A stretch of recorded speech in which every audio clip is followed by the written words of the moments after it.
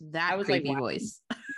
Like, why are you doing a creepy voice? I was definitely like, is this a bit we're doing? I don't remember having this conversation.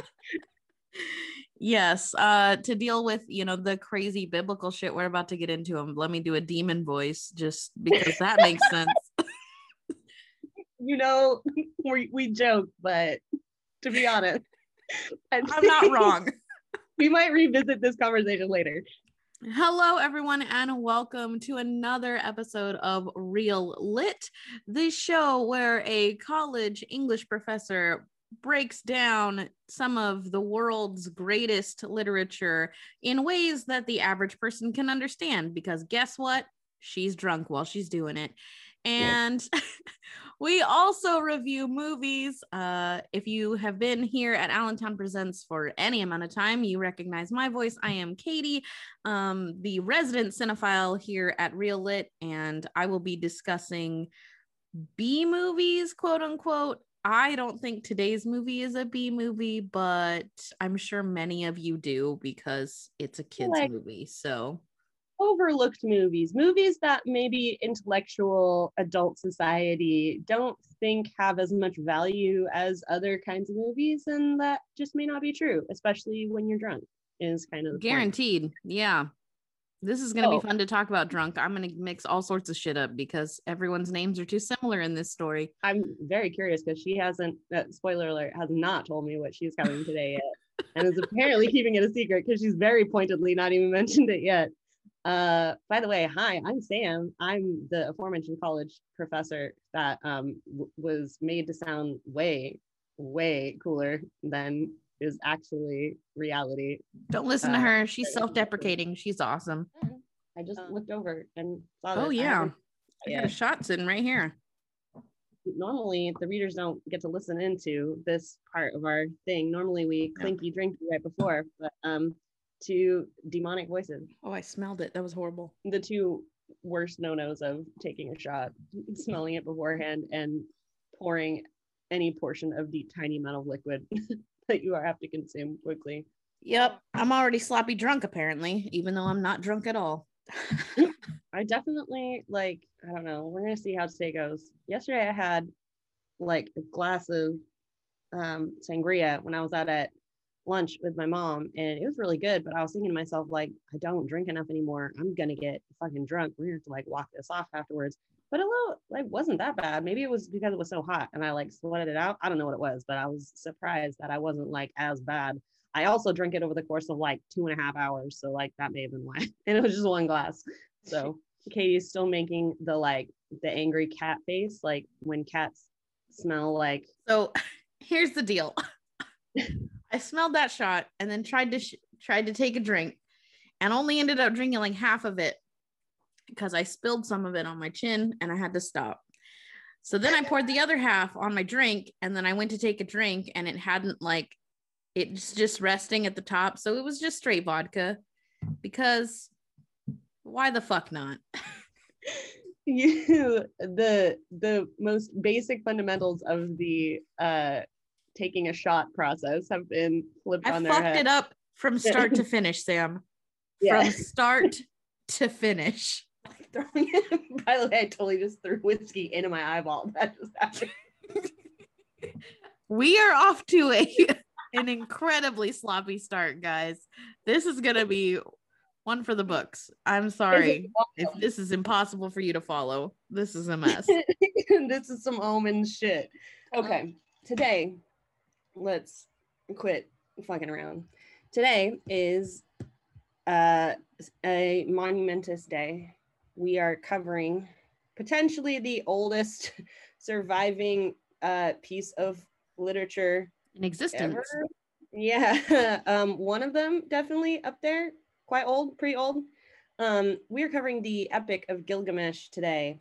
The Epic of Gilgamesh is, of course, an epic poem, technically, because basically all the stories and shit that you read from antiquity and ancient times are in their what we call quote unquote poems, because they're not written in prose form, because that's just not what they did back then. Because usually when they would write stories, they would be transcribing them into written form from their oral like versions of what they would say. So because of that, oral tradition is always very quote unquote poetic because of the like devices, the like rhythmic devices and the poetic devices and the rhetorical devices and the mnemonic devices that they would use to be able to remember the shit that they were spouting out when they would be like off on their oral tradition storytelling, like practicing, like theater, like having to memorize your lines. So like the way that they would like get about having to remember that shit is, of course, they would write it poetically and like have a bunch of repetition and have a bunch of like rhyming stuff sometimes, or the way that they would say it would be like that because it's easier. It's just, this is just how humans are. It's easier to be able to remember it when it's like got a sing-songy note to it, or it's like written in rhythm.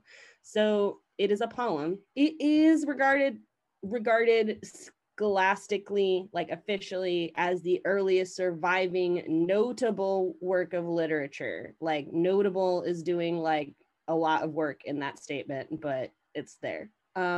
And it is technically the second oldest religious text that we have after the pyramid texts, which is a whole other podcast, basically. Not even a whole other episode of this podcast, just a whole other podcast.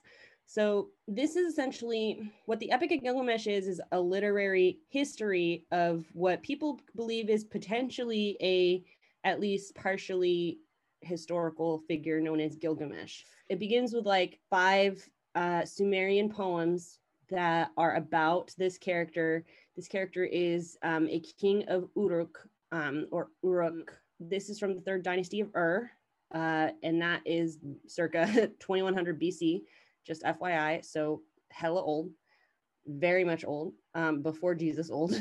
All these stories, like the Sumerian poems, are now today especially like considered that they were probably independent stories. Like they probably weren't originally intended to be like a full-on epic. They're probably small like anecdotal stories, and they just were used later as source material to create a combined epic, which is the one that we know today as the Epic of Gilgamesh, and it's the Akkadian version, or the standard Babylonian version, basically. So the first surviving version of this is known as the Old Babylonian version. It's kind of dates to the 18th century BCE. There's only a few tablets, and by tablets I'm like, yeah, like clay tablets, like this is that's where that shit was. This is how old we are.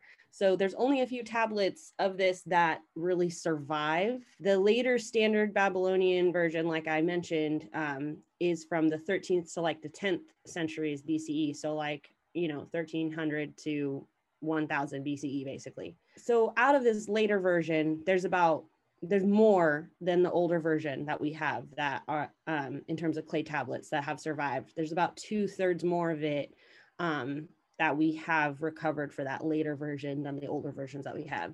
So let's just get something out of the way right now. Just first of all, I just need to get something out of the way when we talk about this right now. Lots of the discussion about what is and is not the story of Epic of Gilgamesh in general, much less like reading between the lines on some of the like things that happen in the stories, basically, or like why things are happening in the stories, are huge interpretive leaps taken by scholars. Like, let's just get that out of the way right now. There are lots and lots of big leaps in popular scholastic like interpreting and understanding of the story, just in general. If we're going to go by just the bare basics of what the tablets say, there is not a whole lot of quote unquote story attached to the Epic of Gilgamesh, because there's lots of stuff missing. And it's not just like, oh, we have this whole part and then it like cuts off at the end. No, it is like we have fragments where like this whole clay tablet has sections of it that we can't read right now because it's been fucking rubbed off, or it's been, like broken off or whatever, but the tablet is still intact. So I can read down here and I can read up here, but I can't read the middle of this paragraph, basically. So there's huge fragments essentially of just missing context. And so you're reading like, okay, I'm in the middle of this story and I can pretty much piece together that they're talking about this, and I can pretty much piece together based on the words that are still here, that they're arguing about this part of the subject that they're talking about. But filling in those blanks, like scholars have done a whole lot in terms of like historical research, and basically the way that they've tried to like fill in these kind of gaps is learning obviously as much as you can about like the historical context of when this would have been talked about, and like also cross-referencing other historical accounts of things that we know, and of course also just cross-referencing factual things that we know. So like archaeological things that confirm like, oh, okay, so they're talking about like this huge like earthquake, and yes, we do have recorded based on archaeology stuff and looking at landscapes that like there was this many earthquakes around this time in the BC era. So yeah, this is definitely possible that they're talking about this earthquake that happened in this time. So it's a lot of pulling from different scholarly fields, just all over the place, to be able for literature scholars to try and inform what the actual story is going on. So with that said, here's what I'm going to do when we're talking about this. I'm going to talk to you about what me, Sam, can, in my opinion, in my quote unquote expertise, I'm not an expertise in Sumerian literature whatsoever, or ancient literature for that matter. But like I did cover and like learn a bunch of ancient literature stuff when I was getting my undergrad and my postgrad, because I was considering doing ancient lit for a long time, but I ended up not choosing that. But long story short, the moral of that stupid sentence that didn't need to be said was, I'm not an expert by any stretch of the imagination like some of these people are, but you're not listening to this because you want to listen to Dr. So-and-so who literally like got 8 PhDs on the Epic of Gilgamesh. You're listening to this because you want to hear a drunk college professor talk to you about dumb shit in classic lit. So that's what you're going to get. I'm going to talk to you basically about what me, based on my expert knowledge, can say is my opinion about what is going on based on the bare facts of what we have from the tablets. And also I'm going to reference sometimes what other scholars say is going on. And I'm going to tell you just point blank, in my personal opinion as a scholar, and honestly, like what many people now are like the more contemporary opinions are in like modern day scholars of looking at these subjects in ancient literature and trying to like refocus and like basically change how we look at ancient stuff, and to like stop trying to like apply certain standards that we would consider just as basic today, and like try and remind ourselves like, actually no, ancient history and ancient cultures were potentially very, very different from what we know. And like, we need to really just stop like trying to insist that like things were standards when we actually don't really know whether or not these were standards or not, of like how people behaved. So you're just going to get a big mixed bag of me talking to you about, this is what the tablet says, this is what people have kind of piecemealed together as what it likely means, this is what I think it means, this is what other scholars think it means. And I'm telling you right now, what they think it means is either A, in my opinion, plausible, or B, like pulled out of their left ass cheek, basically, because it doesn't have just like any more, substance than me saying like the sky is orange or something, like that kind of level of just like, okay, well, you can say things, but everyone can say things. Whether or not it's true is the question. Yeah. That type of level of stuff. Sorry, that was a really long rant, but I just wanted to get it out of the way now so that I don't have to keep reminding people when I make comments throughout this entire thing of like, this is just my opinion. This is just, the bare facts say this, and this is the interpretation. Now you know all that. So I'm not going to rehash that every time I say shit like this for the rest of this story. Okay. There is essentially over a 2,000 year like frame of time, basically, that we have distinct sources of this epic, this story of the Epic of Gilgamesh. The oldest ones, the old Babylonian ones, are essentially around 1800 BC. They are the earliest surviving tablets for a single Epic of Gilgamesh narrative, not just separated poems that likely weren't meant to be a full, like, huge epic. The modern translations of the Epic of Gilgamesh mostly pull from the later Akkadian versions. So these standard Babylonian texts, essentially. And then they use all of them, like I've mentioned, to basically fill in the gaps of each other when they can. But this is also a problem because there are some surviving tablets and different versions of the same stories that do have different details associated with them and do retell some of the very obviously the same stories. They're meant to be the same stories, but they tell them very differently and have different things added and different things that aren't in it that are in the other ones and things like that. So basically historians just kind of like take things with a grain of salt and try and like add things when it makes the most sense to, and like if it doesn't make the most sense to try and reconcile them, then they just like leave them separate and just say like, okay, well, this is this person's version, this is this area's version, like that city 20 miles over there had their version of this story basically, and then we had this version over here in this city, type of shit going on. There's like 15,000 cuneiform tablets, Assyrian tablets of Assyrian cuneiform, basically, that we have surviving. They're in the Library of Ashurbanipal in Nineveh by Austin Henry Layard. This is where they were discovered. The Library of Ashurbanipal in Nineveh by Austin Henry Layard. Those fragments in the tablets are the things that we're talking about, basically.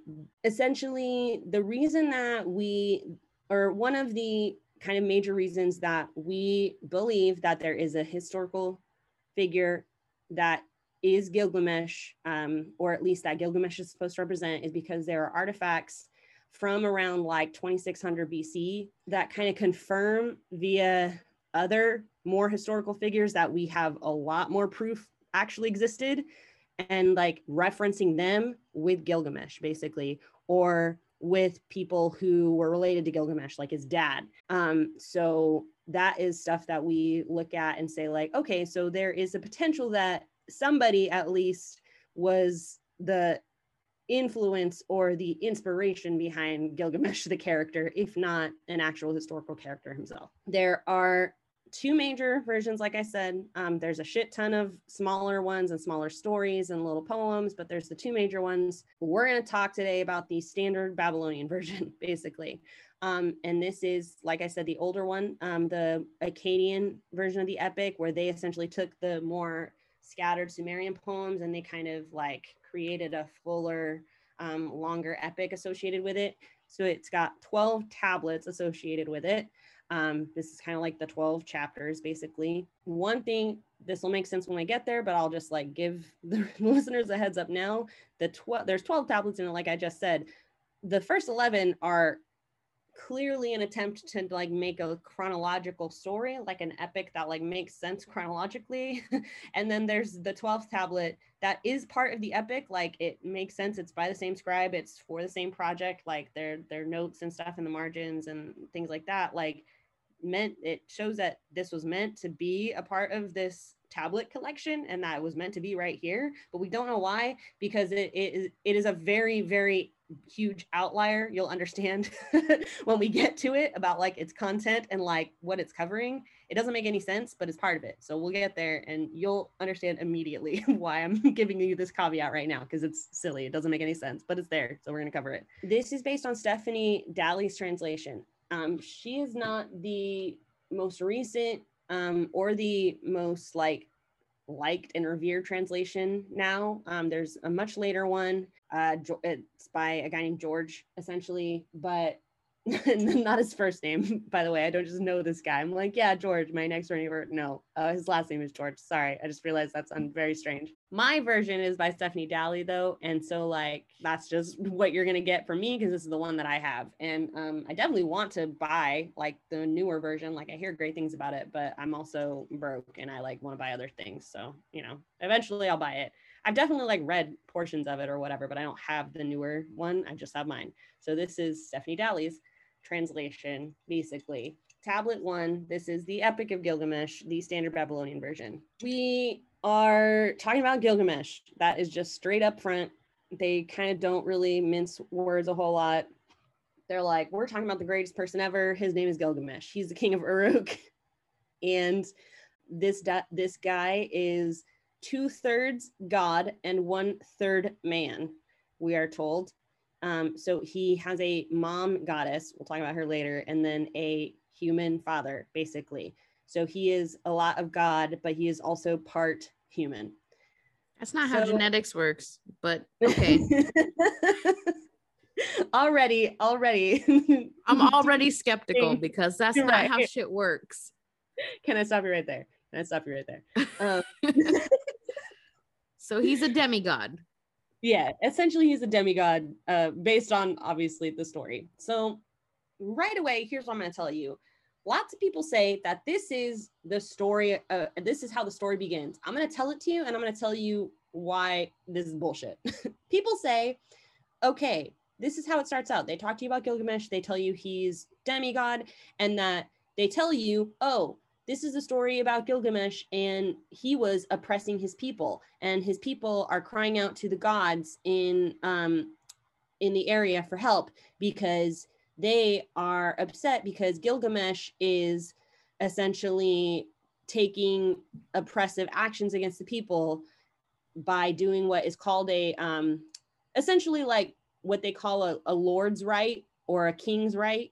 So it's this really old antiquated thing. Well, I guess it's not that old because lots of people definitely later on in history still do it, but they do this, like, it's this really antiquated idea of like the king is the king. So like everyone in his under his people are essentially his, even when the women are like marrying husbands, they technically still belong to the king. So the king sleeps with the brides on the wedding night to like basically get the bride ready for her husband.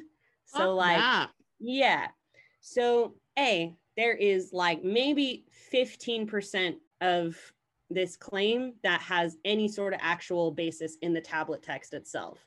There are parts of the tablet that, at least the Akkadian version of this, that make it clear that this is something that he was doing. It does not make it clear whatsoever that this was considered oppressive by his people.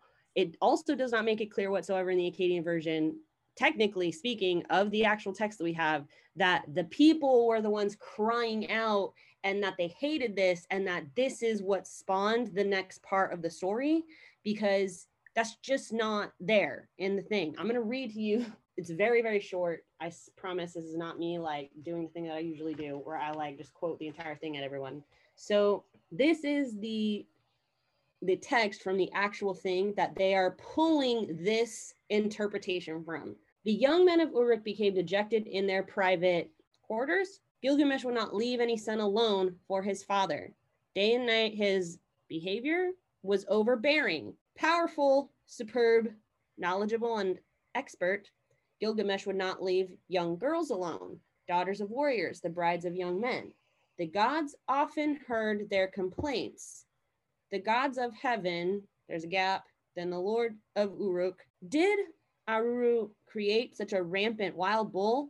Is there no rival? They do a repeat of things, a very normal poem thing, but then he said, they call and say, you, Aruru, you created mankind. Now create someone for him to match the ardor of his energies. Let them be regular rivals and let the Uruk be allowed peace. That is the text that they are pulling all of this bullshit that they just talked about from, basically. So what you can understand from this is, yes, the people were frustrated with Gilgamesh at this point because of his actions. It is absolutely not clear that his actions are oppressive in the sense that they are related to his Lord's right actions, even though he does do this later. Those are not linked right here in this moment, nor, I just need to point this out here, FYI, and especially it's going to become really important in a second, they say this about the girls, but they say this about the guys too. The very first thing that I just said was, hold on, I'm going to bring it back. The young men of Uruk became dejected in their private quarters. Gilgamesh would not leave any son alone for his father. And then he says later in a mirror statement of this, He would not leave young girls alone, the daughters of warriors, the brides of young men. I don't know about y'all, but if you're going to read the thing that says that he's talking about not leaving women alone, and you're going to say, oh, that's because he's fucking them on their wedding nights. Okay, what does that mean about the statement about the men? Because it's the same statement. I'm telling you right now. It's the same exact thing, basically. People then step in here and say, oh, well, this means that probably he exhausts the young men through games and through testing their strength and for, you know, making them do hard labor, for building all of the shit that he likes to build, or for making them come on his like war missions with him. That's how he's not leaving the men alone. That's how he's right. like Is his exhausting the dick men. called hard labor? Because that's This seems is more accurate. legitimately what I'm telling you right now, okay? Because like, I'm sorry, you cannot hold the same standard to these same statements just because you have this idea in your head that ancient people were homophobic or something, and therefore obviously he was fucking the women, but he wasn't fucking the men. I'm sorry, that's just not there in the text right now. No, it is known. It is legitimately known that ancient folks were open to all kinds of shit. Here's my statement right now in terms of Sam reading the text of this shit and interpreting it based on my expertise and the shit that we know now today as a modern like work, you know, community of scholars. This dude was apparently fucking men and women day and night. It does not read like, oh my God, the men are just so tired because he's constantly making them fight and making them do this. And oh God, the women are just so upset because they're getting raped on their wedding nights. That's not what I just read. What I just read was this dude be fucking all the damn time. This dude is like, I'd be fucking your sons. I'd be fucking your daughters. Like, I just want to fuck all the time. And yeah. like, Hide your husband because we raping everybody out here. Y'all, like, my sexual energy just cannot hold up to Gilgamesh right now. This dude is just like sex all the time. He just be wanting the dick and the vag all the time. God, can you hear me? Can you create a partner for this dude that he loves so much that he's gonna fuck them the whole time and he stops fucking us all because like we're so tired, we can't deal with this anymore. Yeah. That's what I just heard. Just yeah. FYI. So when this happens, they cry up to them, the gods, like I've read, right? And so the gods are like, yeah, sure, we can do that, basically. And they create this man named Enkidu. This is a primitive man. He is described here that he isn't in a society at all. He's by himself, basically out in the wild. And he's like essentially an animal. He's like running around with the animals and like drinking out their watering hole and like acting like them. And the animals like him. And he's, you know, naked and all this crazy shit. He's Tarzan. So, okay. Yeah, for sure. He's literally George of the Jungle. They create him and they put him out in the universe. And so now he's in the wild. A hunter finds him because Enkidu, like, I guess has traveled in his like animal like migration or whatever to this hunter's area where he sets up his traps, and Enkidu like starts fucking with his traps so that he can't be trapping animals anymore. Basically this hunter is like, who the fuck is like fucking with my traps, and so like hangs out to try and see who it is, and he sees that it's this wild ass man, and he's like, Jesus fuck, who is this guy? And he's scared. Basically he sees like this man is really strong and really wild and clearly like doesn't live in a society. So he basically prays to gods, specifically the god Shamash, who is a sun god right now, and is like, this dude is swole AF. He's out here like messing up my traps. I can't hunt anymore. So it's like fucking with my trade and with my ability to eat. I need some help. Shamash is like, yeah, that makes sense. Go to Gilgamesh and Gilgamesh will help you like figure this out. So the hunter goes to Gilgamesh and tells Gilgamesh this story. And Gilgamesh is like, okay, take Shamat, who is a Temple of Ishtar like prostitute, basically. She's a harlot. And it's not like a looked down upon thing. It's just like very matter of factly stated, like, this is the prostitute. And he's like, you know, Shamat, the prostitute for Ishtar, like over at the Ishtar temple. He's like, go tell her, bring her with you. When the next time you see her or you see him, she's with you, like have her do like her crazy prostitute shit with the primitive man. And like, he'll like get so like crazed up, like he's probably never seen a woman before, so he'll like start fucking the shit out of her, and then like he'll never be the same again after that. Like he'll start coming into society, like it'll be done, everything will be cool. Wow. Literally just have this whore go out there and fuck this man into sanity is what this tablet says. Yes. Yeah, for sure. No, legit. And so the trapper is like, that's a great idea. Thank you, King Gilgamesh. So he goes to Shamat, and Shamat is like, absolutely, I'm totally down. And so she goes with this trapper, and they wait, and they see Enkidu out doing his thing at one point, and the hunter's like, go, now's your chance, like go. And she goes and she like opens her cloak or whatever. Like literally, this is very much a like flasher moment where she's like, I'm gonna open my robe, I'm gonna look open at these titties. Yeah. And she like does some belly dance, I don't even know, but she's like, what's up, crazy wild man, like you ain't never seen these before. And Enkidu is like, I definitely ain't never seen those before. And he obviously is like, I want to fuck that, because men, I guess. And so he does. Oh, accurate.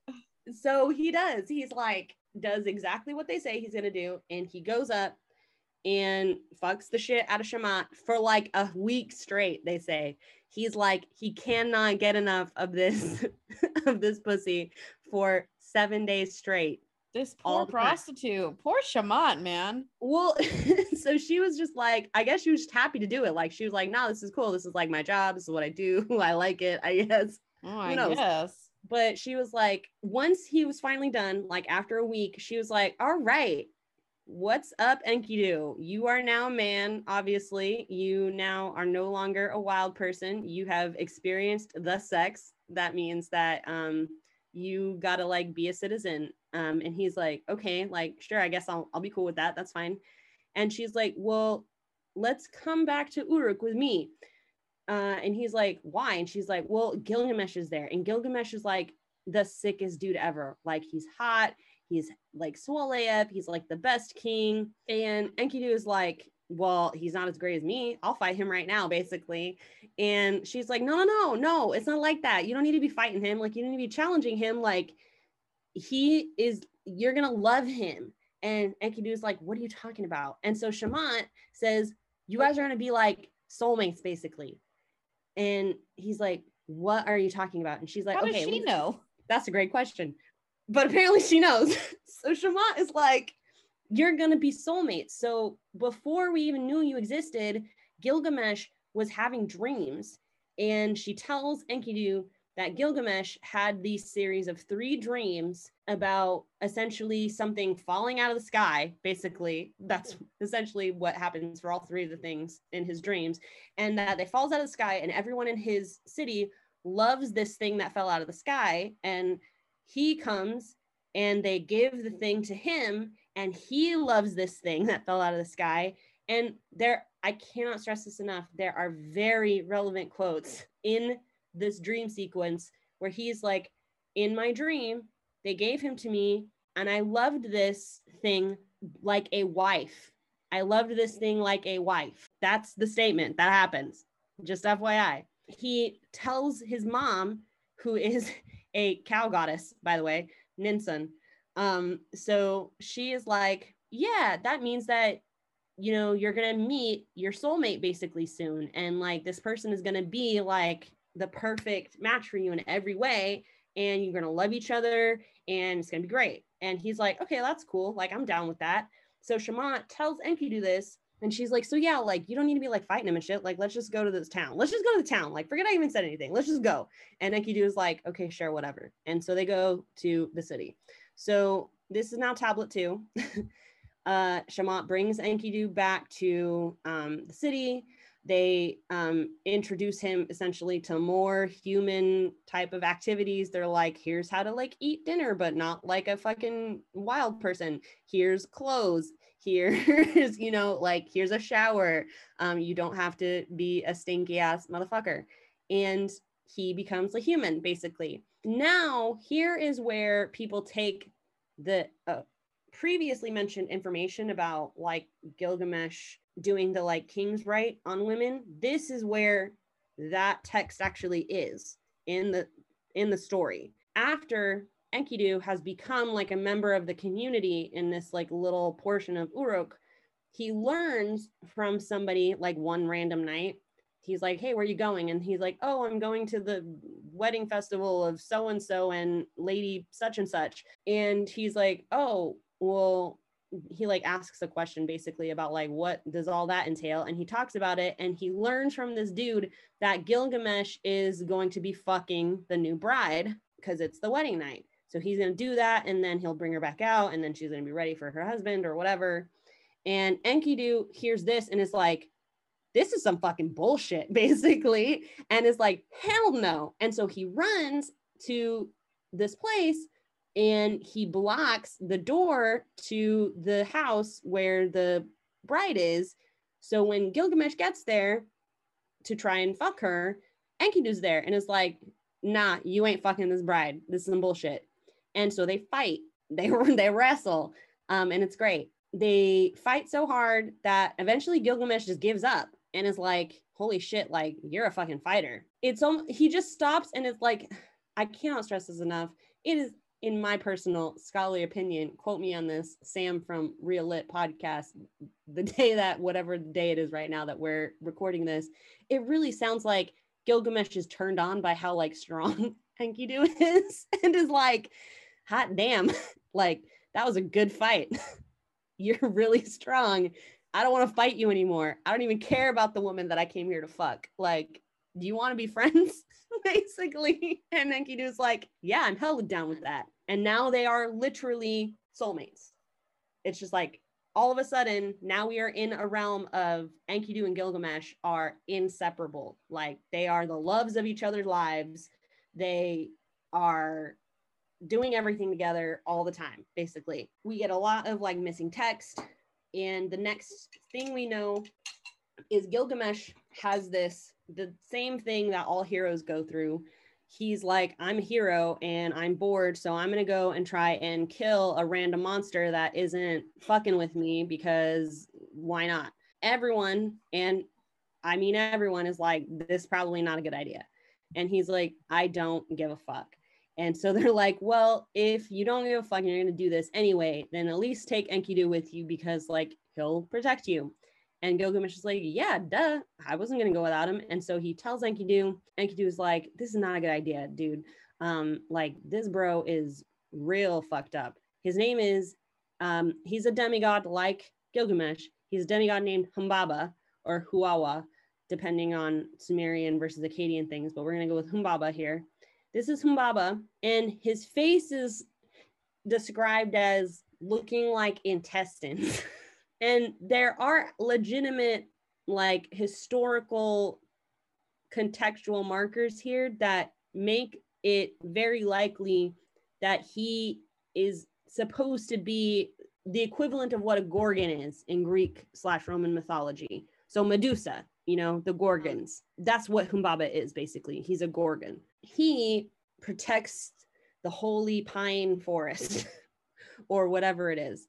Some random holy forest. Gilgamesh is like, yeah, I want to kill that dude. I just want to do it.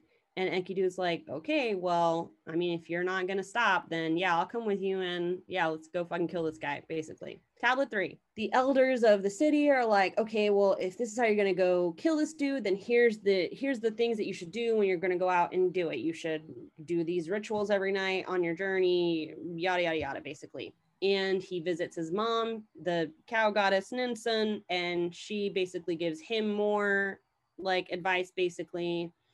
He talks to the god, the sun god Shamash, about what's going on. And there's an interesting part here because Ninsun actually, his mom, goes to Shamash in the tablet and speaks directly to Shamash, the sun god, and says, look what you've done. Why are you now like making my son want to go and do this thing that you want to happen? You want Humbaba to be dead. I don't know if there's any like scholarly stuff out here, but to me personally, what this reads to is essentially like, this is almost like Shamash is like looking for repayment for like giving Enkidu to Gilgamesh here, because Shamash was the one who it's difficult, but essentially it's like basically, okay, you have now a great thing, so now I want you to do something for me, basically, and that is go kill Humbaba. That's kind of what I see in this situation, but I could be wrong.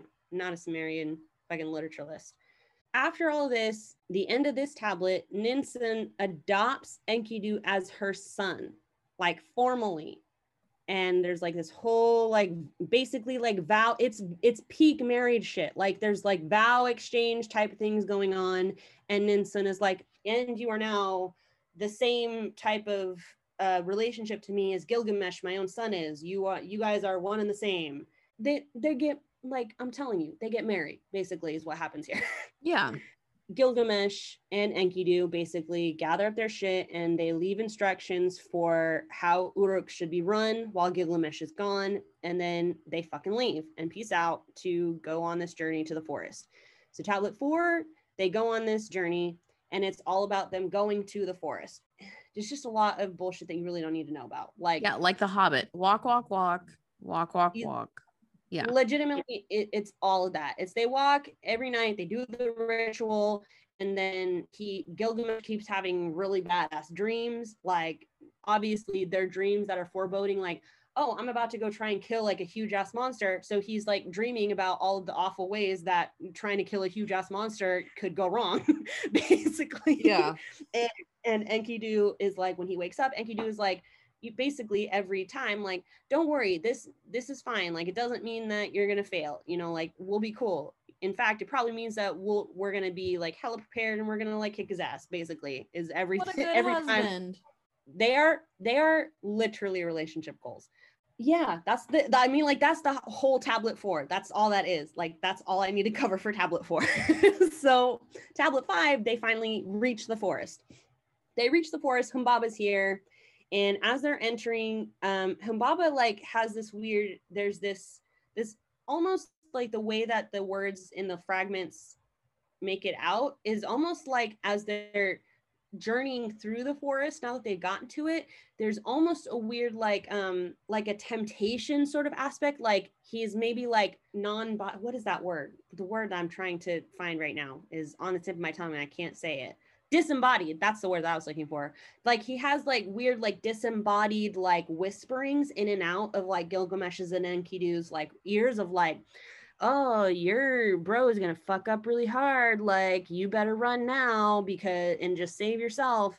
And or like, oh, just FYI, you're a fucking piece of shit, Gilgamesh. I will fucking literally murder your husband right in front of your face and like eat him. So like I will torture your ass by like hurting the shit out of you. So you have to watch the love of your life die. So if you don't want to do that, maybe you should just fucking walk out of my forest, basically, is like some crazy shit that happens.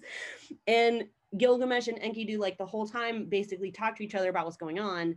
And they have to each kind of over and over again be like, fuck him, stop listening to what he's saying. I don't know what the fuck's going on, but like we just have to keep going. We just have to keep killing it. We just have to keep going and killing his ass. So they do. They finally like get there and they start fighting. And Gilgamesh like calls Shamash for help, and Shamash is like, here's the 13 winds, and the 13 winds bind Humbaba. And so now Humbaba is captured, and now Humbaba's like tone is changing, and he's like, yeah, I didn't really mean all that shit that I said earlier, basically. No, I was just kidding. I'm sorry. I didn't know you were gonna bring all that heat. I'm sorry. Essentially. And it's like, listen, I can like, we can make this work. Basically, is Humbaba here like, do you want to rule the kingdom of the forest? Like, my forest is a badass place. Like, you can have it. Have the forest. Like, just don't kill me. Don't kill me. Like, you have whatever you want. Just don't kill me. This man is pleading for his life. For sure, is essentially like, I will be your slave, like I will serve you. I will no longer be the king of the forest. You will be the king of the forest. I will be doing your fucking bidding. Like, everything is cool. And Enkidu is like, bro, stop listening to this dumbass and just kill him, basically. And so Humbaba's like, man, this is some bullshit. Fuck both of you, and curses them essentially. And Gilgamesh and Enkidu are like, yeah, that checks out, and then kills him. And he dies. And that's the end of Humbaba. And then they go and like they kill his like offspring. He has like 7 sons. And so they're like, now we have to go kill these guys because now they're trying to kill us because we killed their dad, basically. God so damn. yeah, kill them. After they do that, they're like, phew, that's finally done. Now how the fuck we're gonna get back? So they cut down all of the like trees in the forest basically, and they make this huge gigantic like raft, and then they cut down more of the trees because they're like, let's take all of these trees home with us and we can like make cool shit at home, basically like temples and like buildings and strange shit. So they like gather all the like DIY like materials, and they like get on their big ass raft and they sail down the river back to Uruk with the head of Humbaba and all of their trees, and they come back to Uruk and are like, we killed him, yay, and everyone's like, fucking cool. And then they like build a bunch of shit from the forest trees that they took. So 2 dudes cut down a whole forest? That is a question. That's a great question. Like, okay, this is believable if you assume that the king Gilgamesh also brought an army with him, like soldiers behind him, to go on this mission.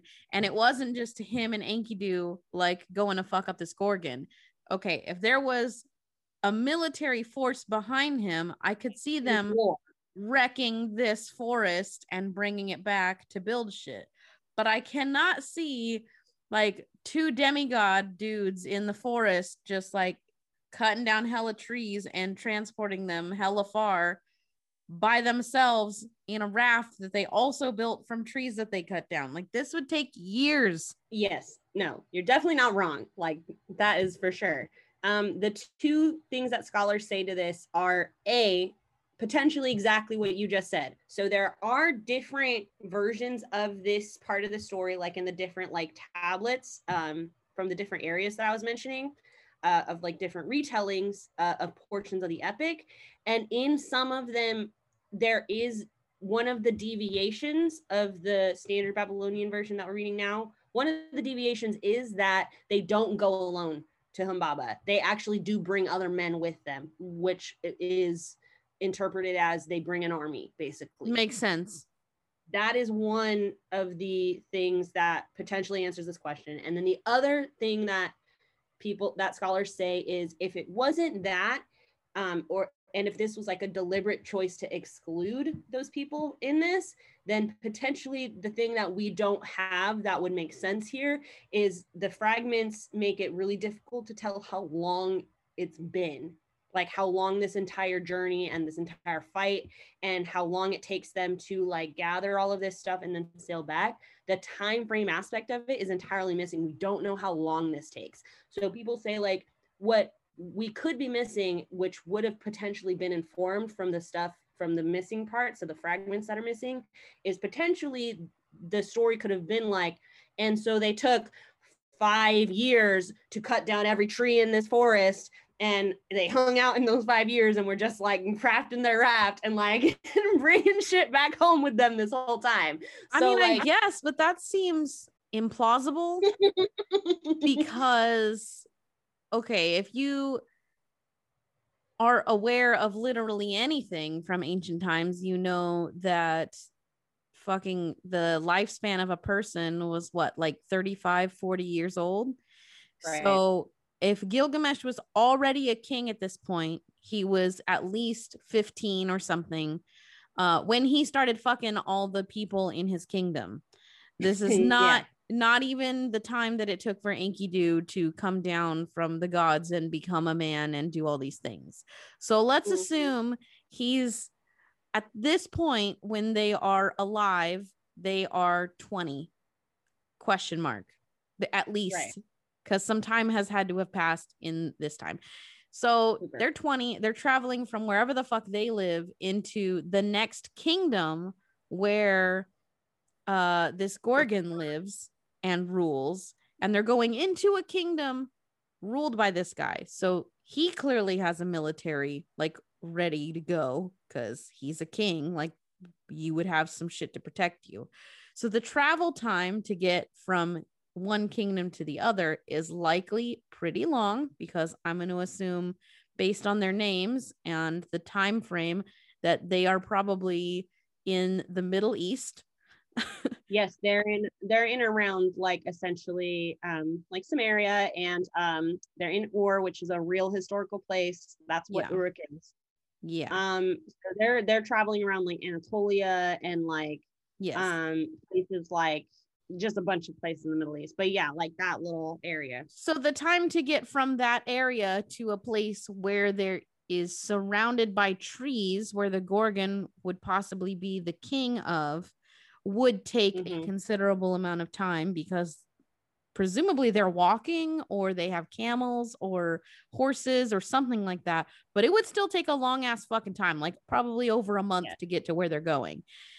The idea that these two men would stay in the forest for 5 years while their kingdom just sits there without a king on the throne is absurd. Like, I could believe that they defeated the Gorgon, they went back to their place and were like, "Hey, I defeated the Gorgon. All right, army, go get all the wood. Go chop down all those trees." Like, they sent someone later to go do it.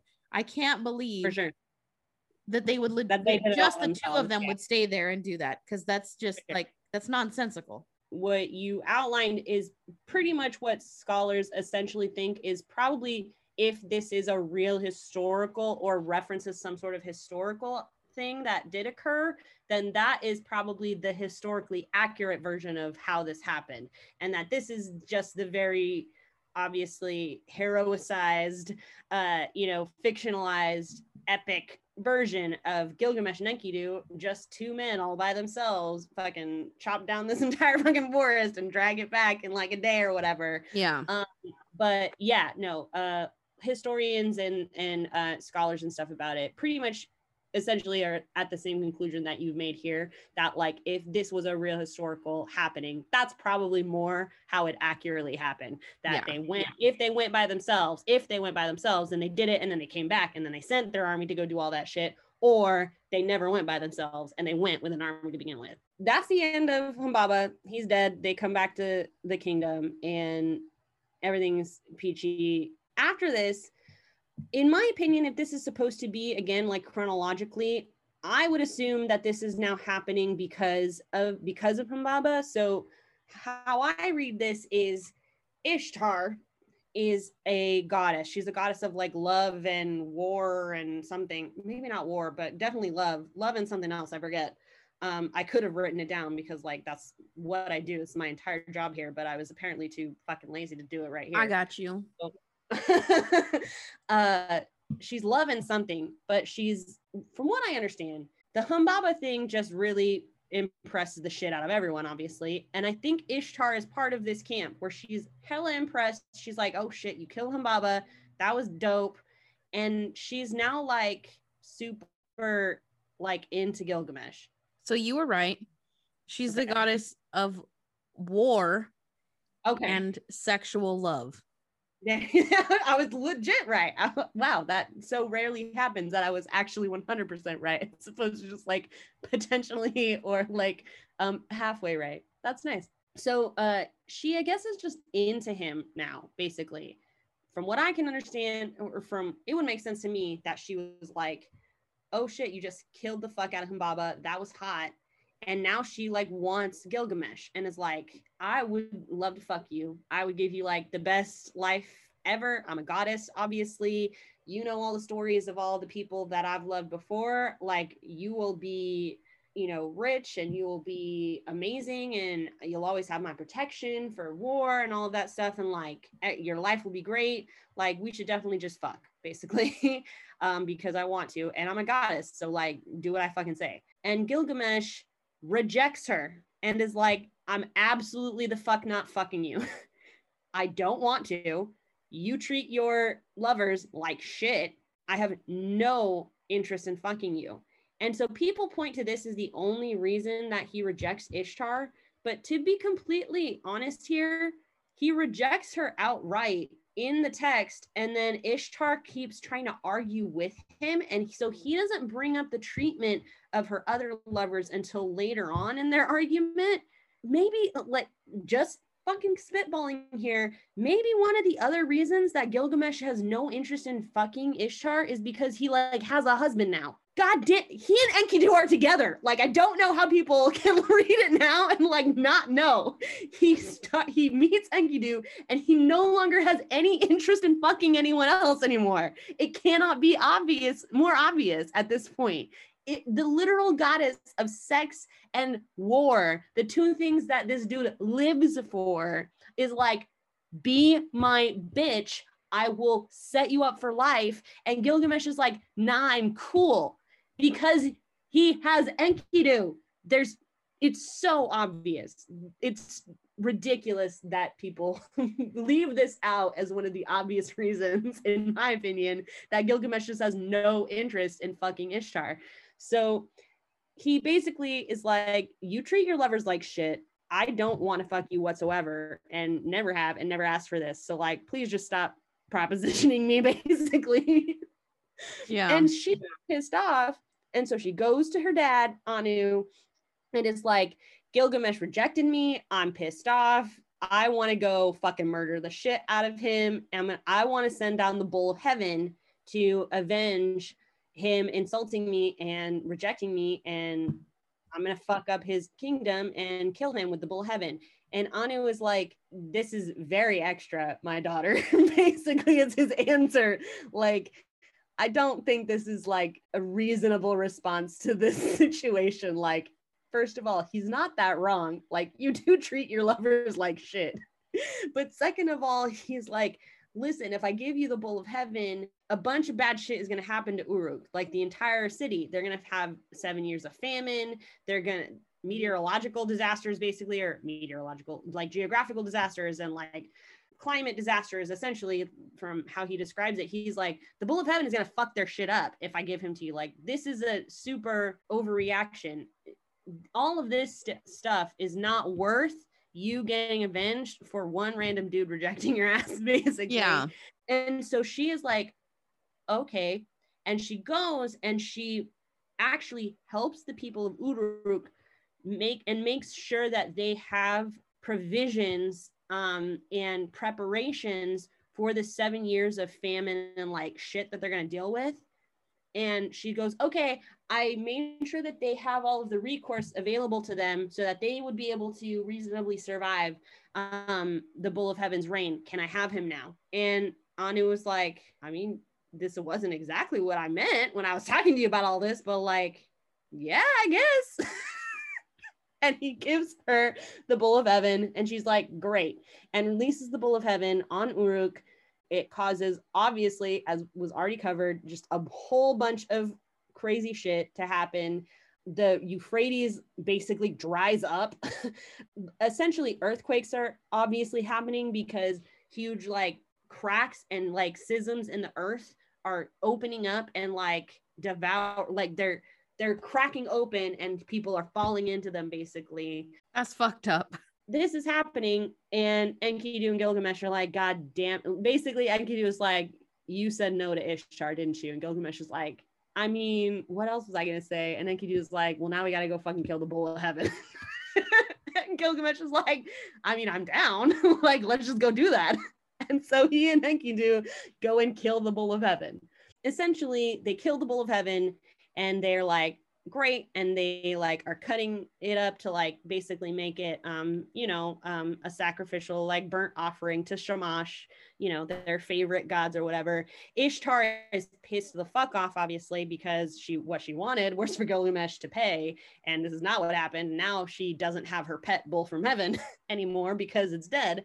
So Ishtar comes out and is like, how dare you, you've murdered the Bull of Heaven, you guys are pieces of shit, basically. And Enkidu, king shit, he slaps her in the face with the like leg. Basically, he takes a drumstick and slaps this goddess in the face with it. Damn. Is what happens. He said, bitch, test me. It's the funniest thing I've ever read. I've read that part in this epic over and over and over again because it's so specific. It is not just like, oh, he like assaulted her with it, or like, oh, he threw it at her. It is very clearly like he picks it up and he slaps her in the face with it. God damn. It's so funny. Sorry. It's amazing. It's just everything about life that I love. And it's essentially like, bitch, you were the one who decided to put the bowl of heaven down here. You're the reason that your dumb pet's dead, not us. Everyone is like, yay, now the bowl of heaven is dead. So now Gilgamesh and Enkidu saved them from Humbaba, and they've also saved them from the bowl of heaven, who was wrecking their shit up now. While the city of Uruk is celebrating, Enkidu goes to sleep and he has a dream. And this is where shit's about to like turn. Enkidu is going to sleep and he's having a dream where the gods are talking about what has happened now that the bull of heaven is dead. And they're essentially like, Gilgamesh and Enkidu are a problem. They've killed Humbaba. They've now killed bull of heaven. Like, Humbaba was one thing, but now probably something needs to happen. There needs to be repayment basically for the bull of heaven dying. One of them has to die. Everyone is essentially like, well, Gilgamesh isn't going to die because he's the king. Like, he has to like be a king. Obviously, the person that's going to die here is Enkidu. And Shamash is very against this. Shamash has basically been like their boy this whole time, as far as gods go, and is like, this is some bullshit. You guys shouldn't be doing this. They're doing shit for their people. Like, they didn't even ask to do the bull of heaven thing. Ishtar is the fucking reason that the bull of heaven is dead because she's the one fucking sent it down. Like, they didn't ask for that. But he just basically gets overruled essentially, and they're like, all right, well, unfortunately, we're gonna kill Enkidu. Enkidu wakes up, is very upset about this, obviously, and he like walks around and is just like pissed off, and he's like cursing everyone left and right. He is basically like, man, fuck all this shit. Like, if I had just stayed a wild man in the goddamn wild, then none of this shit would have happened. I wish I had just stayed, George of the jungle, basically. And he's like cursing Shamat and like, I wish you had never come to like fuck me and had like made me civilized and all this shit. And so Shamash comes down from heaven and is like, Enkidu, like, stop being dumb. Like, stop, you're being an asshole. Like, it's not Shamat's like fault here. Like, Shamat did you hella great. Like, she gave you a bunch of happy memories. You love her. Like, and also she gave you Gilgamesh, who is literally your husband. And Shamash basically tells him that, listen, when you die, Gilgamesh is going to make sure that everyone in this entire place never forgets you ever. He is going to like basically give a huge funeral. Your place is going to be super revered and honored. He's going to like, it's gonna be lavished with like, like funerary gifts and all that stuff. Afterwards, he's going to literally be like broken. Like, he's going to be a shell of a man essentially because of him losing you. That is honorable. That means that your life meant something, basically. And Enkidu is like, you right, sorry, I take my curses back, basically.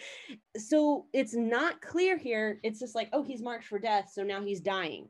So what this says, at least to me, because it's just not clear in the text what's going on, from the evidence of the text, what it just sounds like is the minute he has this dream and they decide he's going to die, he falls ill, I would say, probably somehow. This is an illness somehow that starts happening, because what it says is he essentially languishes and wastes away for like 12 days. Gilgamesh is essentially like refusing to believe that this is going to happen, and is like, no, you're going to get better. You just have to get better. Basically, like, you're sick now, but you pull through it. And he keeps waiting, and 12 days go by, and Enkidu just wasting away, basically.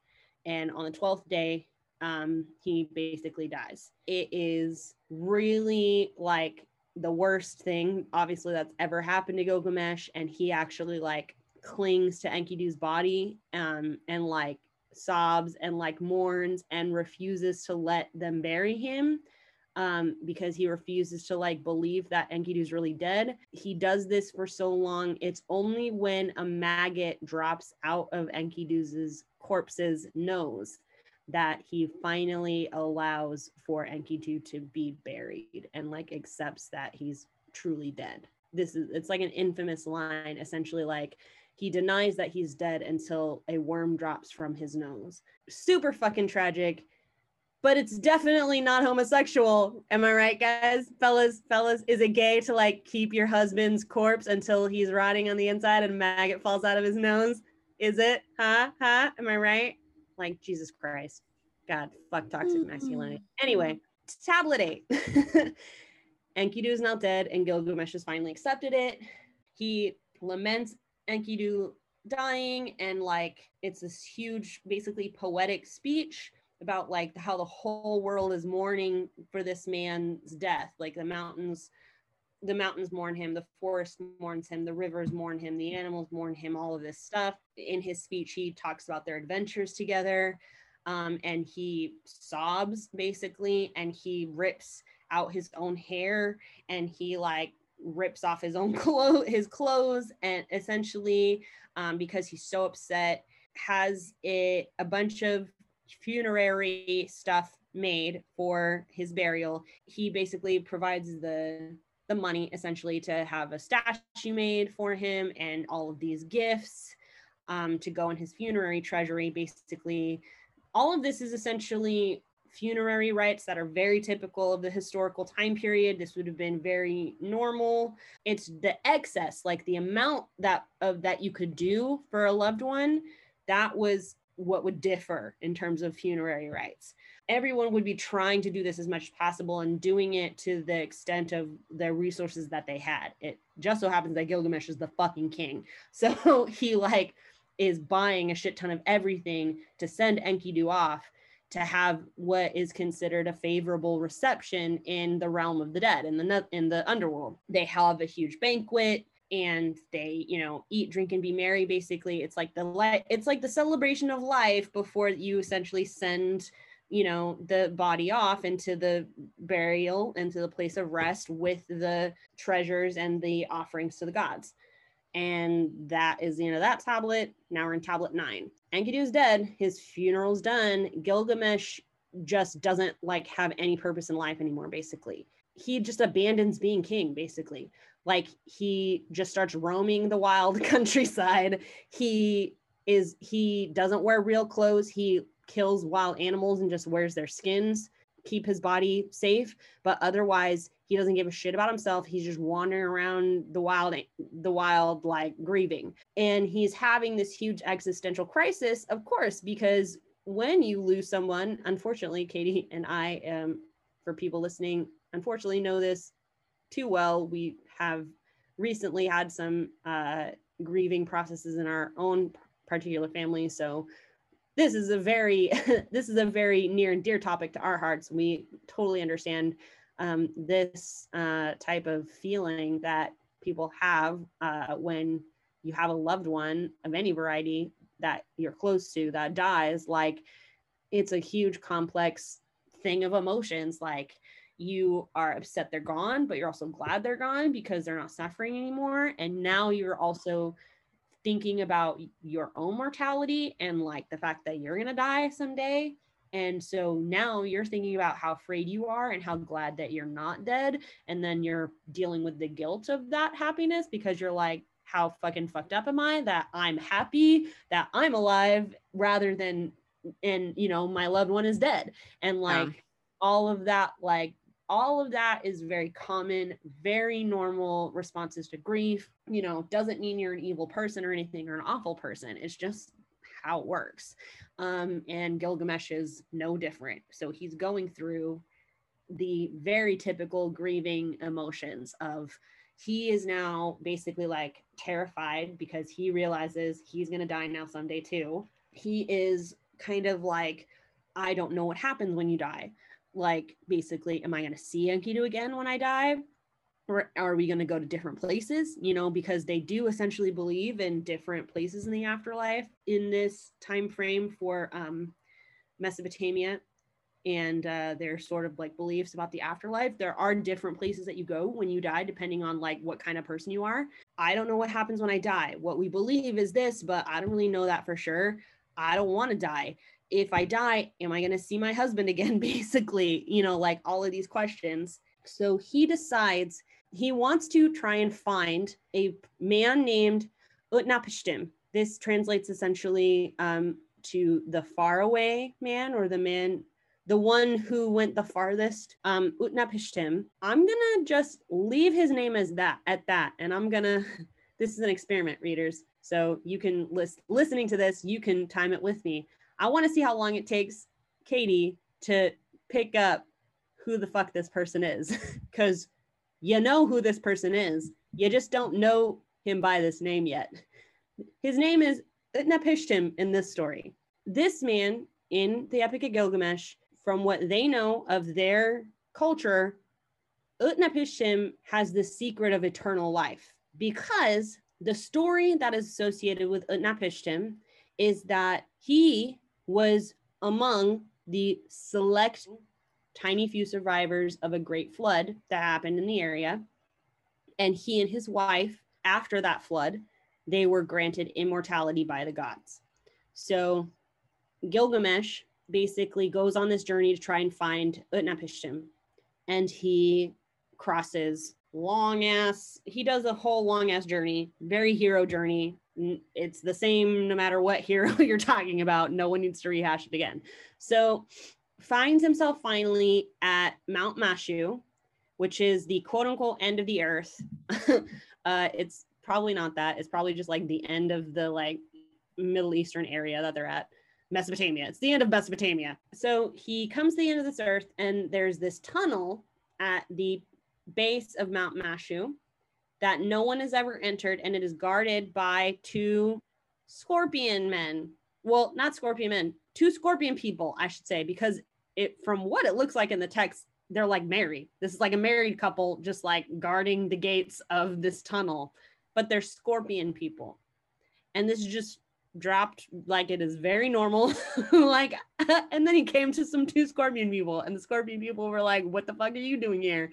And he's like, I'm gonna go through there. And the husband is like, you shouldn't want to do this, dude. Like, nobody usually survives. Like, it's not a fun place. But the wife is like, bitch, don't fucking like backseat drive for this guy. Like, he can do what he wants. He can make his own decisions. Like, let him go through if he wants to go through.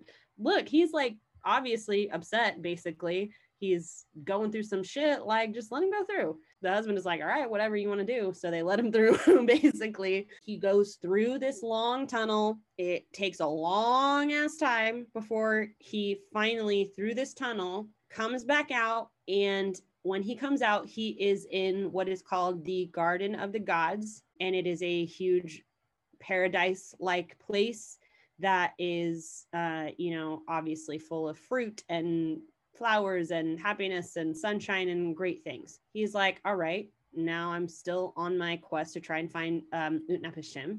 So he goes until he gets to a essentially like large body of water. There is an alewife that lives here named Siduri. Siduri's like, who the fuck is you? Basically, like, not a lot of people come here.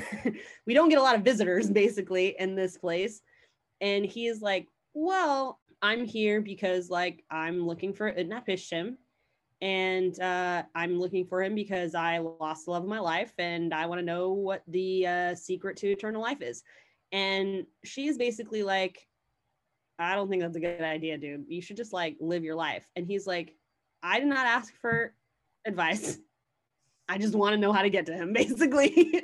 And she's like, okay, well, the dude over there, Urshanabi, he's the ferryman. He is the one that crosses and takes people to and from the island where Utnapishtim goes, or where he lives. So if you're gonna get to him, you have to go with Urshanabi. So he's over there, go talk to him, basically.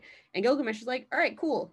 And then he goes, and this is very reminiscent of like, at this point, this is a very much King Arthur moment where like, you remember, so as the knights are wandering around, when you meet another knight or another person in like the wild, basically, you don't talk to them, you just fight. Just like on principle, you just start fighting to the death for some strange reason. Because men, that's why. And so because this is not even- this is not something, if women were knights, this isn't how things would progress. right. That wouldn't be like, oh shit, I see someone from another city in the wild, let's fucking fight. That's not my first thought, and that wouldn't be a woman's first thought. It's because men. So Sorry, men. Sorry to all the men listening. I'm sure you're not that kind of guy. Whatever. Get the fuck out of here. Historically speaking, damn. men are garbage.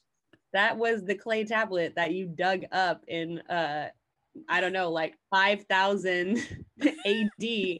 They've dug up the clay tablet and all it says is Katie, real lit. I'm sure you're not that kind of guy. Deal with it. Yeah. Not all men, bitch, except yes, all men. Yeah.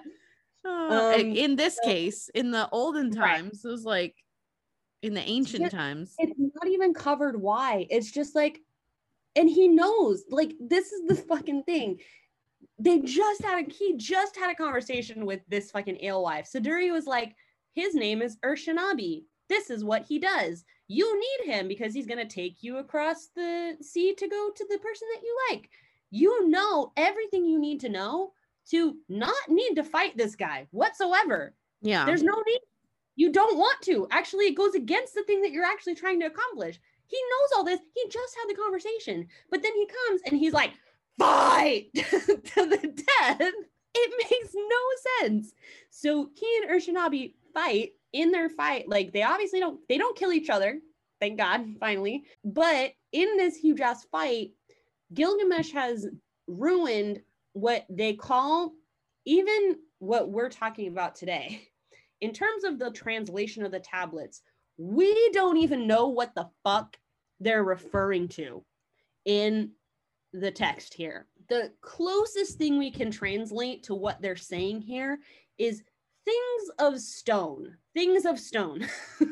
Just FYI. Of these things of stone, we know they're obviously made of stone. And we know that there's some sort of like weaving involved in them. There's some sort of like thread thing going on inside of them or around them or a part of them or whatever it is.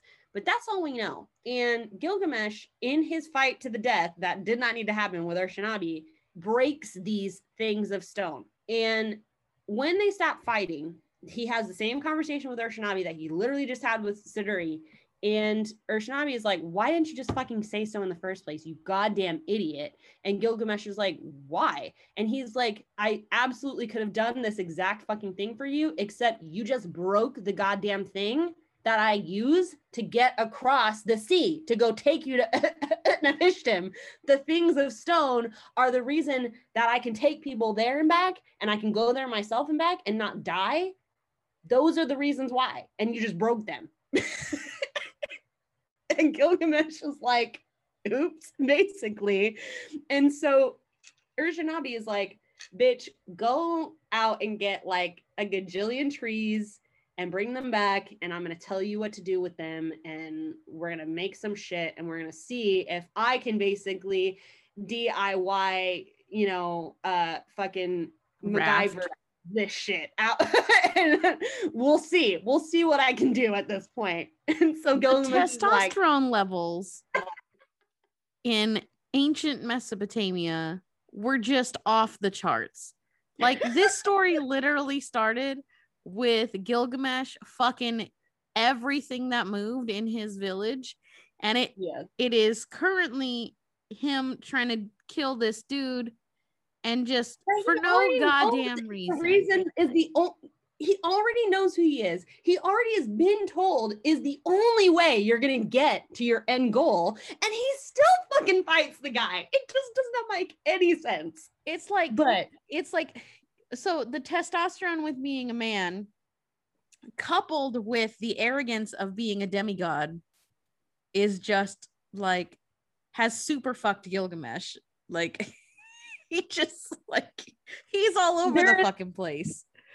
The grief has legitimately like addled his brain at this point. Who knows? He's got sun sickness. He's been wandering around in the sun for forever in animal skins or whatnot.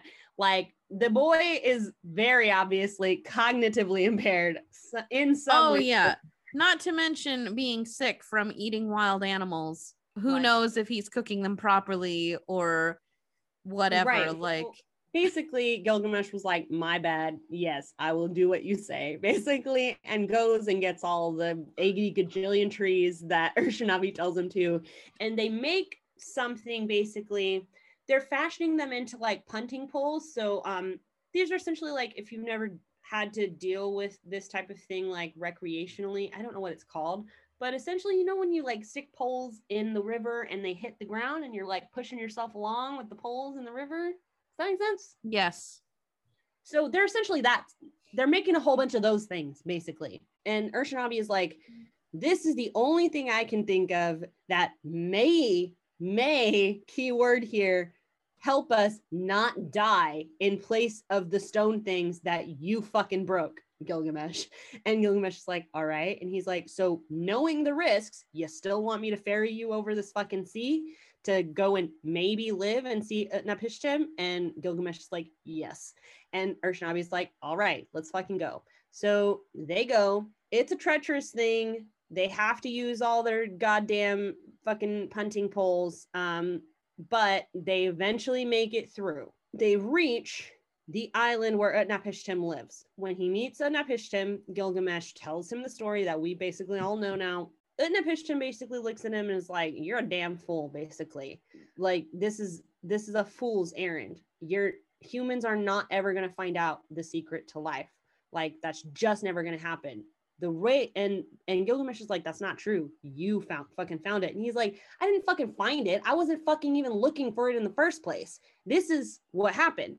Gilgamesh is essentially like, okay, well, whether or not you were looking for it, you obviously found it. Like, you're hella fucking old from what I know of your story, but you look as young as the day you were born. I don't know. You fucking look younger than you should be, basically. Like, how did that happen? And then Utnapishtim is like, you know what? I'm going to tell you just so that you can understand why you fucking wasted your time coming here, basically. And he goes, okay, this is what happened. There was a great flood that was fucking coming. The only reason I survived it is because Enki, one of the gods, came to me and was like, bro, my brother is a little fucking crazy right now. He's planning on sending a huge ass flood to try and kill everybody here. You got to build a boat, gather some shit and like your family and save yourselves, basically. And Utnapishtim was like, well, what do I tell all of the people that helped me make this boat? And he's like, just tell them, you just lie. Just be like, we're gonna like, it's gonna be great. Like, I'm gonna pay you and this and this and that. And like all of this stuff, like just lie to them. Just, like, and Utnapishtim is basically like, that doesn't feel ethical. And Enki is like, you can pick ethics or you can pick death. or essentially like, you can pick ethics and death, or you can pick life, basically at this point. He's like, my brother's going to be sending a fucking flood. Everything's going to die unless you do what I tell you, basically. And so he's like, okay. So he builds this huge ass waterproof, essentially the way that Enki tells him specifically how to do it.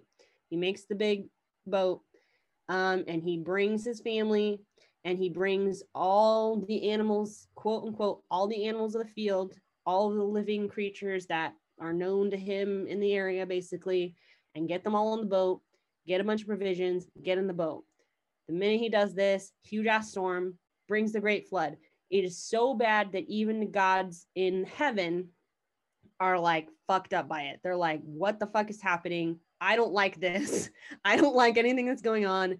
Ishtar is here in this story and is like, Ishtar's like, did I forget that I like got pissed at these people or something? And I like asked for them to be dead? Like, what is happening? Basically, and everyone, all the gods that are not Enlil, who is the one doing this right now, spoiler alert, everyone is like, fuck, what is going on? The storm lasts, according to what we can understand from Utnapishtim here, 6 days and 6 nights, after which all the human beings turn to clay. And Utnapishtim is just devastated. There's just water for as far as the eye can fucking see. He doesn't know what the hell is going to happen now. Eventually he gets stuck, like he's still up in the water. There's still not enough land at all. There's not enough land really at all, but underneath the water, his boat gets stuck on a mountain. Basically, he hits a mountain. It's an iceberg straight ahead shit, basically, and he gets stuck on it. And he's like, well, fuck, now I gotta try and figure out if there's any land around here, and like if I'm about to die because I just got stuck on this fucking mountain, or if like things are actually lowering and so like I can rest easy. So he sends out his birds or whatever. He sends out like a dove and like a swallow and a raven, trying to like see if they, you know, come back and bring any signs of life and whatnot. Finally, eventually, the last one that he sends out is the raven, and the raven is the one that doesn't ever come back. And so he's like, okay, I think that means that it's probably safe now to like be able to let my people out, and that like there is land around here. So he opens the ark, he frees everyone in his family. The flood is going down now. So Utnapishtim offers up a sacrifice basically to the gods, and the gods come down to him and are like, this is great, this is awesome. Utnapishtim is a great guy, basically. And Enlil arrives. Enlil was the one who just sent this great ass flood. And Enlil is like, what the fuck? How did these motherfuckers survive? I wanted everyone to die here. And all the other gods are like, bro, what the fuck? Who said that you could do this? Why? Basically, like, what the fuck is wrong with you? Why did you do this? And Enlil's like, fuck you. Like, I was doing it because none of your business was why I was doing it. I'm a fucking god.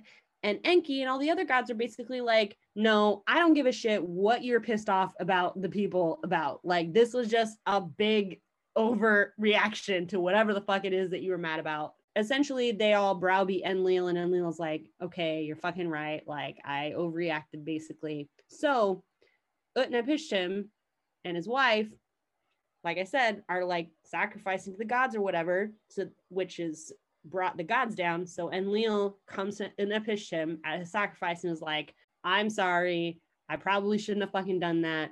So he bestows on Utnapishtim and his wife eternal life. Utnapishtim then is like, that's my fucking story. So I didn't find the secret to eternal life. They just gave it to me because I just so happened to listen to the fucking god when he came and told me that I should like, Build you know, plan for the apocalypse, basically. Yeah. Gilgamesh is like, well, I still want to know what it is. I still want, like, maybe I can prove myself worthy to be bestowed the same gift. And Utnapishtim is like, not gonna happen, bro. Gilgamesh is like, fuck you, I want to try. And Utnapishtim is like, okay, if you want to try, here's your first challenge. You have to stay awake for 6 days and 7 nights. And Gilgamesh is like, fucking done, I'll do it right now. And he sits down, and the minute he sits down, he falls the fuck asleep. And Utnapishtim is like, basically turns his wife and is like, look at this fucking piece of shit. He can't even stay awake for one whole day. This guy. And so he's like, bake him some daily provisions. I want you to bake him some provisions every day that he's asleep. So when he wakes up, he cannot deny that he's been asleep this whole last time. And she's like, all right. So every day, because Gilgamesh sleeps for days. And at this point, I'm thinking to myself, like, this makes sense, just FYI. Gilgamesh has been through some shit. He went on this long ass journey. Who knows how fucking sleep deprived this kid is? Yeah. This is kind of like a rude thing to try and ask him as his first challenge to like prove himself to be worthy of eternal life. Because the dude probably needed to fucking sleep. But yeah. He falls asleep essentially for like 6 days or something. And every day, Utnapishtim's wife has baked his daily provisions and has left it next to him. So when he finally wakes up, he is like, I didn't fucking fall asleep. What? You fell asleep, not me. And Utnapishtim is like, look at your fucking your daily rations. My wife has baked you your daily rations every goddamn day that you've been asleep. Look at them, you failure of a man, basically. And Gilgamesh looks at them and is like, God damn it, you're right. I was asleep this whole time. Utnapishtim is like, bro, I'm not joking. This was just not a worthy endeavor. Like, you just have to accept death. Like, death is just a part of life, basically. Like, you're not going to find the secret to immortality. Gilgamesh accepts this basically. He's like, I mean, he's not happy about it, but he's like, well, I guess I'm just gonna fucking go back. So Utnapishtim gets Urshanabi back, and he instructs Urshanabi, like, you know, spiff Gilgamesh up, like give him some fucking spa treatment. Basically, this poor kid needs some like TLC basically. And as they are going to fix Gilgamesh all up, and he's like, all right, I feel refreshed, I'm ready to go back home now. Right as they're about to go, Utnapishtim's wife is like, he came all this way, babe. He's a good kid. Obviously, just because, like, you know, he's dumb doesn't mean he's not a good kid. You should give him something. And Utnapishtim is like, yeah, okay, that's fine. I guess I'll try and like give him something. So he goes to Gilgamesh. He's like launching basically to like start going off into the sea. And Utnapishtim is like, hey, you're leaving me right now. A little ways out at the bottom of the sea, there is this little plant. It's like got thorns and shit on it. It's like a box thorn plant. Go down to the bottom of that sea if you can, get that plant and bring it up. It'll make you young again. It won't give you eternal life, but it will make you hella young. It will take years off your life, basically. And Gilgamesh is like, bro, what the fuck? Are you kidding? Hell yeah, I'll be doing that. So Gilgamesh, as they're out there in the sea, ties stones on his feet and jumps into the ocean so that they drag him down to the bottom so he can walk down on the bottom of the ocean. He finds the plant, he cuts it to bring it back, and then he cuts the stones off of his feet and he swims back up. And he's like, I got the thing. He is like, however, I'm not going to drink it myself. I'm not going to eat this plant or, you know, do whatever it is that Utnapishtim told me to do with it. I'm not going to do this for myself right now. I'm going to take it back to Uruk. Have it as like, based on what we can piece together from the fragments, he is talking about wanting to almost test it, bring it to an old man in the kingdom and give it to him and see what happens. So if it helps the old man and actually makes him young again, then basically Gilgamesh is like, okay, I have the rest of this plant that I can give to like as many people as I want, basically, including myself. And then if it's not, then I just, you know, brought home a fucking dumb plant, but like whatever. I want to emphasize this because like, goddamn, like you don't get a lot of highlights about like why Gilgamesh is such a great king until, in my opinion, right here. Because rather than very selfishly eat the shit out of this plant, the minute he comes up out of the fucking water, he is like, you know what? No, I'm going to bring it back to my people and see if I can elongate its efficacy to benefit not just me, but as many people as I can.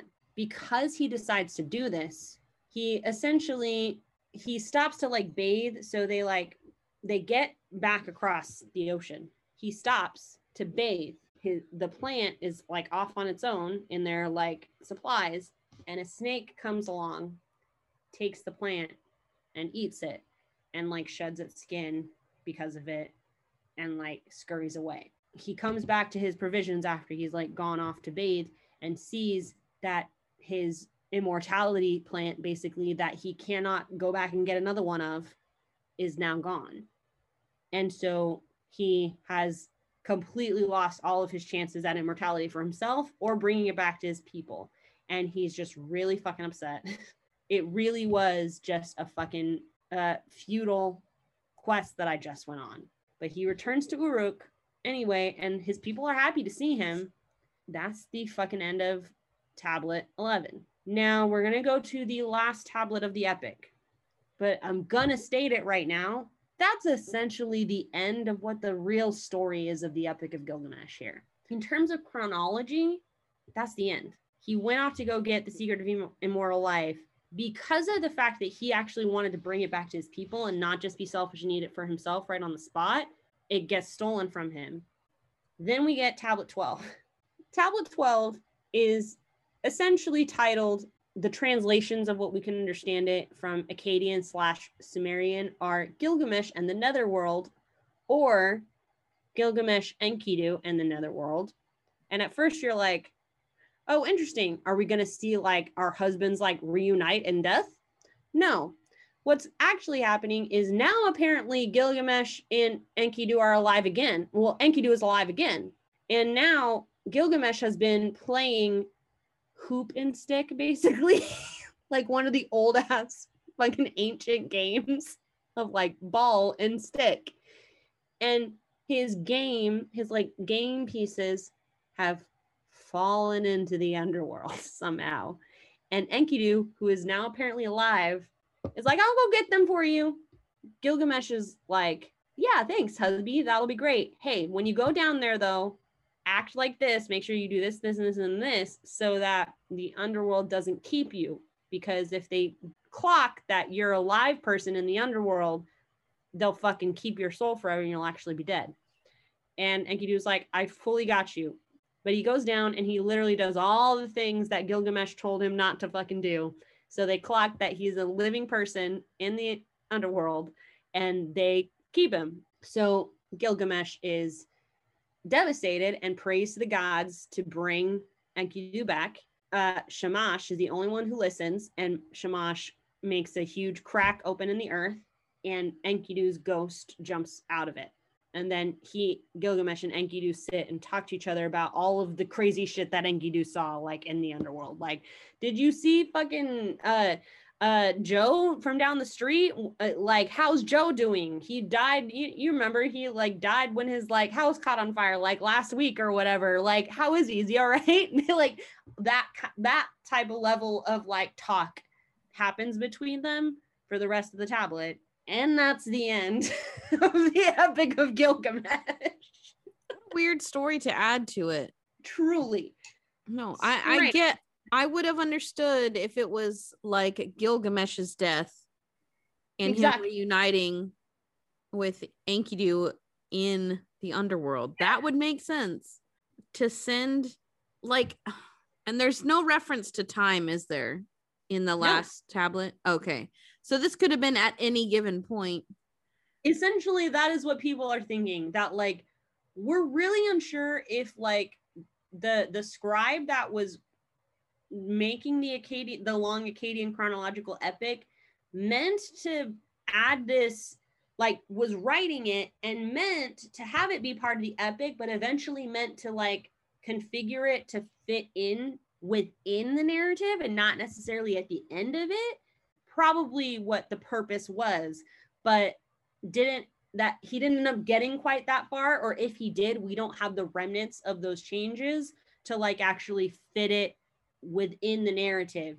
All we can tell now about this fragment is that it was written at the end of all of this, and we know it's by the same scribe. We know it was for the same epic, but it identifies itself as Tablet 12. All of the other ones have been identified by the scribe chronologically correct, except for this one. We just don't know. So my guess, I mean, there's no legitimate basis for this because I have not studied any of this, and I don't know anything about this other than what Sam just told me. But my guess about the why of Tablet 12 is that it was probably meant as a premonition dream sequence that is happening or is supposed to happen concurrently when Enkidu is dreaming of his death. Yeah. So Enkidu is dreaming of his death, and Gilgamesh is dreaming of them like playing around, having a good time, and also seeing Enkidu's death. That's an insightful thought, actually. That's a pretty good thought. Yeah, because it could be seen as like Gilgamesh playing around is them literally just fucking around in their town, like and all over the place, because that's literally all they did. It is very clearly a game. Like they are specific pieces of what we know as historians are an ancient game. It's essentially a hoop and stick game. Yes, like, yes. But in his dream, the hoop and stick game is meant to be like the fact that Gilgamesh and Enkidu are just dicking around, having fun. and eventually their fun will bring about the demise of Enkidu, which it does. I mean, that's what I would see it as. Oh, that'd be great. And to be honest, that would track with lots of the things that happen in the rest of the epic. Because if you were right, then it would make sense. And we would expect then to be like, okay, some of the things that we may be missing are the maybe small contextual beginning of this, i.e. Gilgamesh tells Ninsun, his mom, about the dream he had, which was something that he did a lot in the epic, in all of the versions of the epics. So it would be very understandable if like, oh, we're just missing that really short like part of the beginning of it where it's like Gilgamesh went to Ninsun and it was like, I just had a dream, Mom. This was what my dream was. And dream. And what we would have then probably gotten at the end was Ninsun being like, this is what the dream means. And she would have interpreted the dream for him basically in the same way that she does in a bunch of the other points in the epic. Yeah, no, that's actually a really interesting theory. I could see that being real. Yeah. Just very, very briefly, like, I'm not going to go over all of the other versions and the other Sumerian poems and like all of their deviations. None of them offer any story content basically that is enough to kind of like warrant going into super detail here. They all essentially fall into the like same area. Other two things that are the other two poems that I'm going to just talk about briefly. One of the Sumerian poems is called In Those Days, in Those Far Off Days. This is one that relates to the 12th tablet of the standard version. So it's the story of Enkidu going down in the underworld. Really corresponds to a different Sumerian poem, in particular the creation, the Sumerian creation myth, and the story of Inanna and the Hulupu tree. So Gilgamesh and Gilgamesh's world has a link there between those two Sumerian stories, basically, in this tablet. The last thing, there is a tablet for a Sumerian poem called The Great Wild Bull is Lying Down. It is about Gilgamesh's death. So this is essentially like what Katie was talking about. This would have been something that like we would have more expected to have been the last tablet, how the gods are deciding his fate after he dies. This would also make sense because another thing that survives in very fragmented stuff that we have in later historical archaeological sort of findings is that Gilgamesh, either the Gilgamesh that we know or potentially someone who just maybe has the same name, he has like a presidential term of being the like judge in the netherworld. This ancient Sumerian poem about the great wild bull is lying down has a part in it where the gods are talking about like, okay, now that Gilgamesh is dead, let's decide what he's going to do now in the afterlife.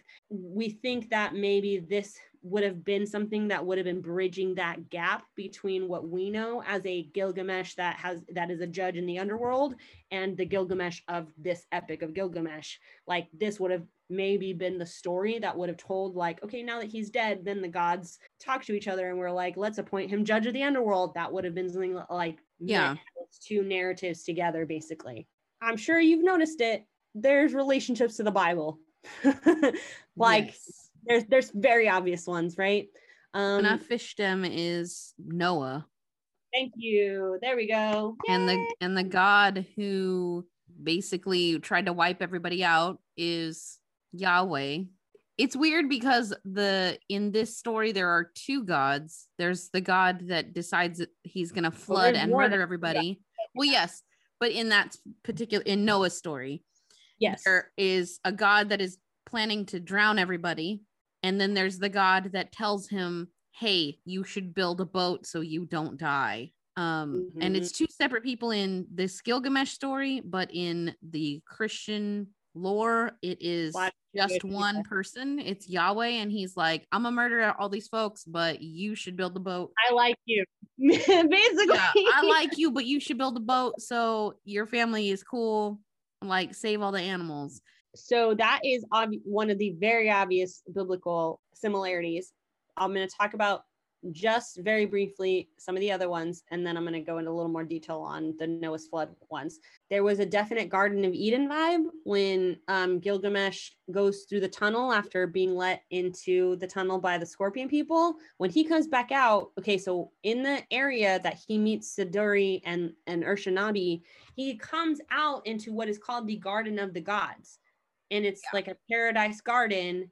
And this is where, you know, in this realm is where Utnapishtim is. He's out in like a random like island in a sea in this realm. That it means that that's where the secret eternal life is, which very obviously corresponds to a Garden of Eden.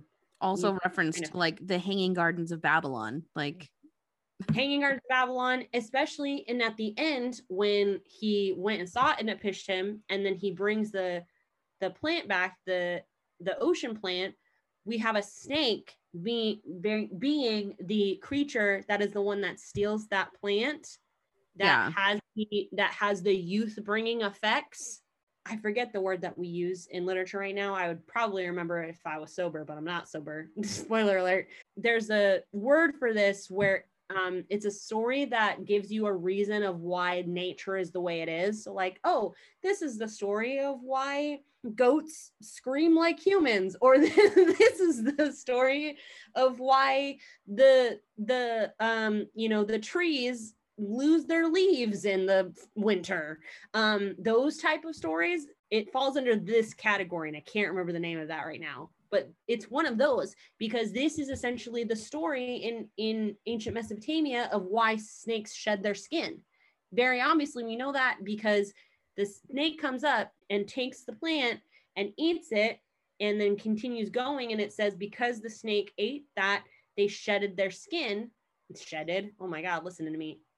Drunk AF. So I'm so sorry. I apologize to God and my mother right now. It sheds its skin because that's what the plant was supposed to be doing.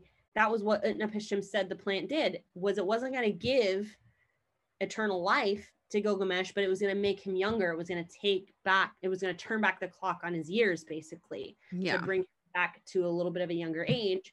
But because the snake is the one who did that, he shed his skin. And that is the origin story of in ancient Mesopotamia of why snakes shed their skin. Hello, ding dong. The snake in the Garden of Eden is like this is a very obvious parallel there. So that's the Garden of Eden parallel. Siduri gives advice when Gilgamesh is in the like pseudo Garden of Eden, basically. And he's like, I want to know how to get across the sea to go find Utnapishtim. This is the lady, Siduri, who tells him to go to Urshanabi. When she is giving him advice, remember I said that like she tried to convince him at first, like to not do this, like, and to just kind of appreciate life to its fullest. And one of the things that Siduri says is a triple-stranded rope is not easily broken. This is a full statement that we have that survives in the fragments of these tablets that Siduri says to Gilgamesh. And this is really fucking interesting because if there are any biblical scholars listening, first of all, I apologize. I'm so sorry that you've heard the word fuck so many times. But also, you recognize this, I'm sure, from Ecclesiastes. It is a proverb that is pretty well known. So that is a really fucking interesting thing, that very blatant word for word similar statement from Ecclesiastes is represented here, and something that Siduri says to Gilgamesh. The Noah's flood thing, it's pretty obvious. There was a huge ass flood. Landed on a hill. People Genesis, are still searching for that dumb boat. This is great evidence that Noah's flood in Genesis was very likely a historical thing that did happen, not over the entire motherfucking globe, you goddamn ingrates, but in the Mesopotamian area, yes, very likely did happen, and is very likely true, because this is a huge corroborating story of that.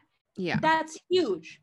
That is a huge fucking thing that says that not just the people who are writing the biblical accounts that become what is known as the Holy Bible today had knowledge of a flood like this and a figure like Noah. other people in the same fucking area had the same exact narrative of a flood happening and a guy building a boat and saving his family and saving as many animals as he fucking could, surviving this really devastating flood that wiped out the population around there. Like, yeah. That's a huge, I mean, that's a win for you guys, people who like want to believe in the Bible. Like, that's a great win. It's so fucking cool that one of the most ancient recorded things that we have actually is something that makes Noah's story real in terms of Mesopotamia. My Like, guess is the fucking story cool. from Genesis came from this story.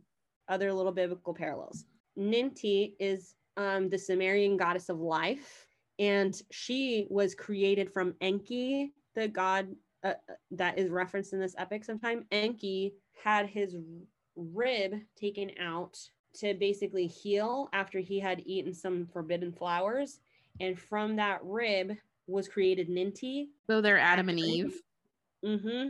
In the Book of Giants, this is not actual Bible in terms of canon, in terms of like the Catholic canon of what the Bible is. The Book of Enoch is not canonical, it is apocryphal, but the Book of Giants is mentioned in the Bible, as is the Book of Enoch. In the Book of Giants, there is a part where Gilgamesh, the Sumerian hero, is mentioned, and his fight with Humbaba is what is being mentioned in that part of the Book of Giants.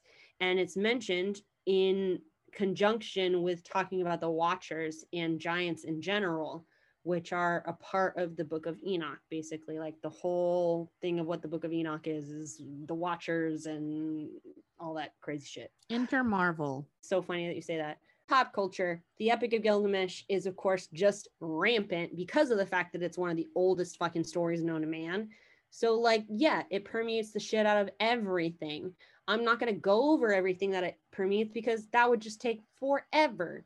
But I will cover, I'm going to like just list some stuff that is very funny and interesting to like know about like where Gilgamesh is even to this day. In the Grimm Tales, the Brother Grimm Tales, there's a story called the 12 Dancing Princesses. There is in that story a part where they're going through a dark tunnel, and at the end of the tunnel there is this beautiful shiny jewel decorated amazing orchard / garden. At this point in history, this was around 1857 when the Brothers Grimm were drafting this folktale. The Epic of Gilgamesh had not been rediscovered at that point. So they would have not had any knowledge of that. That wouldn't have been them being like, oh, I just read what they found of the Epic of Gilgamesh out in, ancient Sumeria. I'm going to like use that as a motif in my like folk tales that I'm writing. No, the Brothers Grimm didn't do that. They just wrote the actual story. And later on, we get stuff that confirms that the Epic of Gilgamesh had this type of stuff that was happening even way before that. So more continuity of the fact that these stories travel through oral narratives, oral tradition, oral storytelling, word of mouth shit. They permeate everywhere. In 1947, there was a story called The City Beyond the River by Hermann Kasich. It's essentially like a post-war Germany sort of retelling. It's like a derivative work, basically, of Gilgamesh was in post-war Germany. In The Time Masters and Time Bomb, so that was 1953/1971 by Wilson Tucker. Gilbert Nash is the protagonist, and he is a very obvious Gilgamesh parallel. There is Gilgamesh from 1966 by Guido Bachmann. This is an early German classic. They started writing queer literature.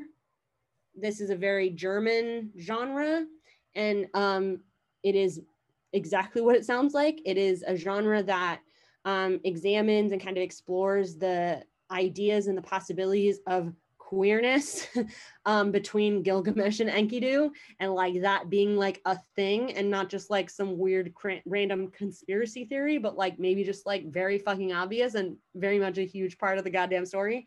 I swear, if the people who wrote these stories were still alive, they would be banging their heads with rocks at how stupid. I told you flat out, he'd love Enkidu as a wife. What part of that was unclear to you people? Right? I literally said they're fucking married. Like, what part of this? Like, I started this story with he's fucking dudes and women. Like, what part of this do you not get? Like the guy, the scribe who put this to stone is just like somewhere in the afterlife, just rolling over and just like pounding his head to the ground at how stupid people are because we try to fit everything into our own narratives. Literature, fucking TV, films, music, even pop music, like recent pop music, just so much Gilgamesh shit everywhere. There's Doctor Who shit that has Gilgamesh making fucking cameos. A very huge Japanese like franchise, like fictional franchise, that is like it's like a Fate franchise. So there's like Fate Stay Night, there's Fate Zero, there's Fate Strange Fake, a bunch of other stuff. There's like there's a Fate Stay Night movie, not just like stories and things, and there's comic books and TV shows and video games for the Fate universe that are Japanese, and like Gilgamesh is basically a part of like all of them. Yeah, I mean, just everywhere. Like, honestly, just everywhere. Even video games. He's like everywhere in Final Fantasy. Like, there's a bunch of different like Final Fantasy villains and stuff who are Gilgamesh, and he always has a quote unquote faithful sidekick, Enkidu, obviously. He's literally just everywhere. It's just ridiculous that people like there was like a Reddit. So in Ask Historians on Reddit, at one point, someone asked, from a layman's perspective, the relationship between Gilgamesh and Enkidu in the Epic of Gilgamesh seems kind of romantic. What do historians think about this? The explanation is Gilgamesh repeatedly refers to his feelings for Enkidu as loved him like a woman, etc. Is there anyone out there who claims some kind of homoerotic relationship is implied? I realize this is kind of a stretch, but I'm curious nonetheless. Maybe in the ancient world, like Greeks, people had gay and straight relationships all the time and it wasn't a big deal. Shout out to this very cute user who is, I'm just going to hopefully assume is being earnest in this. Even the like Ask Historians response, and this is only like years ago. This is like 8 years ago when people were still answering in this type of way. People were like, I have to warn, one of the answers like, okay, I have to leave a quick note here to warn against looking too much into this, hoping to see homosexuality where there is nothing but normal male bonding, because in other cultures, male bonding takes a more intimate character than it does in like the US, and language used to describe those relationships can strike us as sexual at times, but it was just the norm back then. And I'm like, yeah, it was the norm to like peg your fucking bro in the asshole. Like, that's fine if that was the norm, but that doesn't mean that because it was the norm, it's somehow not fucking gay. Like, it's still goddamn homosexual. It's just that they were not fucking afraid of it like we obviously are in this day and age. Oh my God, people. Like, thank you, the Crusades. There's just so much about the answers to like this poor person's Ask Historians questions where everyone is like, yeah, like, you just got to be careful because what we would consider very gay and homosexual day was probably just something that was very normal to them. And I'm like, so what you're saying is being queer was very normal to them, because like, this is very obviously motherfucking queer. You don't peg your fucking bro in the asshole because you're just friends. Like, that dude was gay. I don't know how else to like tell you this shit. It's not like, oh no, we can no homo this, because it was just very normal for man friends to like fucking suck each other off. Like, yeah, Gilgamesh was very clearly bisexual, if not pansexual. Like the man fucked everything. The story starts out with him fucking everything. Like, he's clearly bi or pan. He doesn't care. It's just like basically the summation of it is people continuously say like, oh, you can't read too much like queerness in those relationships because they were the closeness between male quote, what is always often quote unquote noted as male bonding or male friendship, is what they were just, the standard was just so much closer, and it was very normal for them to do these kinds of things. And that fundamentally kind of misses an entire point of what the purpose is of asking of whether or not this is queer. Because if you are a man and you look at another man who is your friend and you want to fuck that dude, like you want him to suck you off, or you want to suck him off, or you want to fuck him, or you want him to fuck you, you are interested queer. Sexually in that man. You are interested sexually in a member of the same sex. You are queer. I don't give a shit if they called it queer back then or not. What all you're telling me is, when you're saying like, oh, it was just normal back then among male friends, is that people fucking accepted queer men more back then than they do today. That's all that says. Yeah, you're telling me that you are more intolerant now than people were negative 2,000 years before Jesus. Like, I just don't, like, literally at this point we have stories, and we do honestly in some areas have stories of dudes fucking each other up the asshole, and historians will bend over backwards to say like this was a story of typical male bonding back in the day. It wasn't romantic or sexual whatsoever. It was just the actual normal thing that male friends did back then. Do you fucking hear yourself? No. If you do you fucking hear yourself is my question. Like, it's clearly sexual. Goddamn like questions. Like, you can't say that it's not sexual, because the only reason to do that is to be sexual. For sexual gratification. Thank you. For sexual gratification. Like, if you are BFS with someone and you are off on a mission for however many years alone with this person, you know, the day comes along where you just have insane blue balls, which is fake, but you just have this insane amount of pent up sexual energy that you need to get out. And you're like, there's an asshole over there. Sure. That's sexual. Like, it's not just like a thing that dudes did because they could. No, they were doing it with the intention of getting off. Like, if the intention is coming, it is sexual. I feel like the Lord is testing me so much, and I can only bend so far. Like, that's what she said. Or he. I mean, we're talking about exactly. That's characters here. Let's not be binary about it. That's what they said. They're fucking queer. Yeah, I don't give a shit. It's sexual in nature. Just end of the goddamn sentence. We can have a great conversation. I would love to have this conversation until the cows fucking come home about like how normal it was for dudes in particular, but for in general, people to be queer in ancient times. We can have that conversation. That's a great conversation to have, because it should 1000% inform how fucking ridiculous we are today about queerness. Because obviously back in ancient times, people were queer all the goddamn time, and it was way more understood as fucking normal and just totally acceptable than it is today. Today, like the exception does not need to be made for back then. The exception needs to be made for today. What doesn't need to happen is, oh, we have to make sure that we're looking at it through the correct lens of, oh, this was just how boys were friends back then. And we can't actually ever be sexual between the same gender. So obviously this doesn't mean that they actually were queer, because that's just not no, that's not, that is the opposite end of the spectrum of where we need to be when we're having these conversations.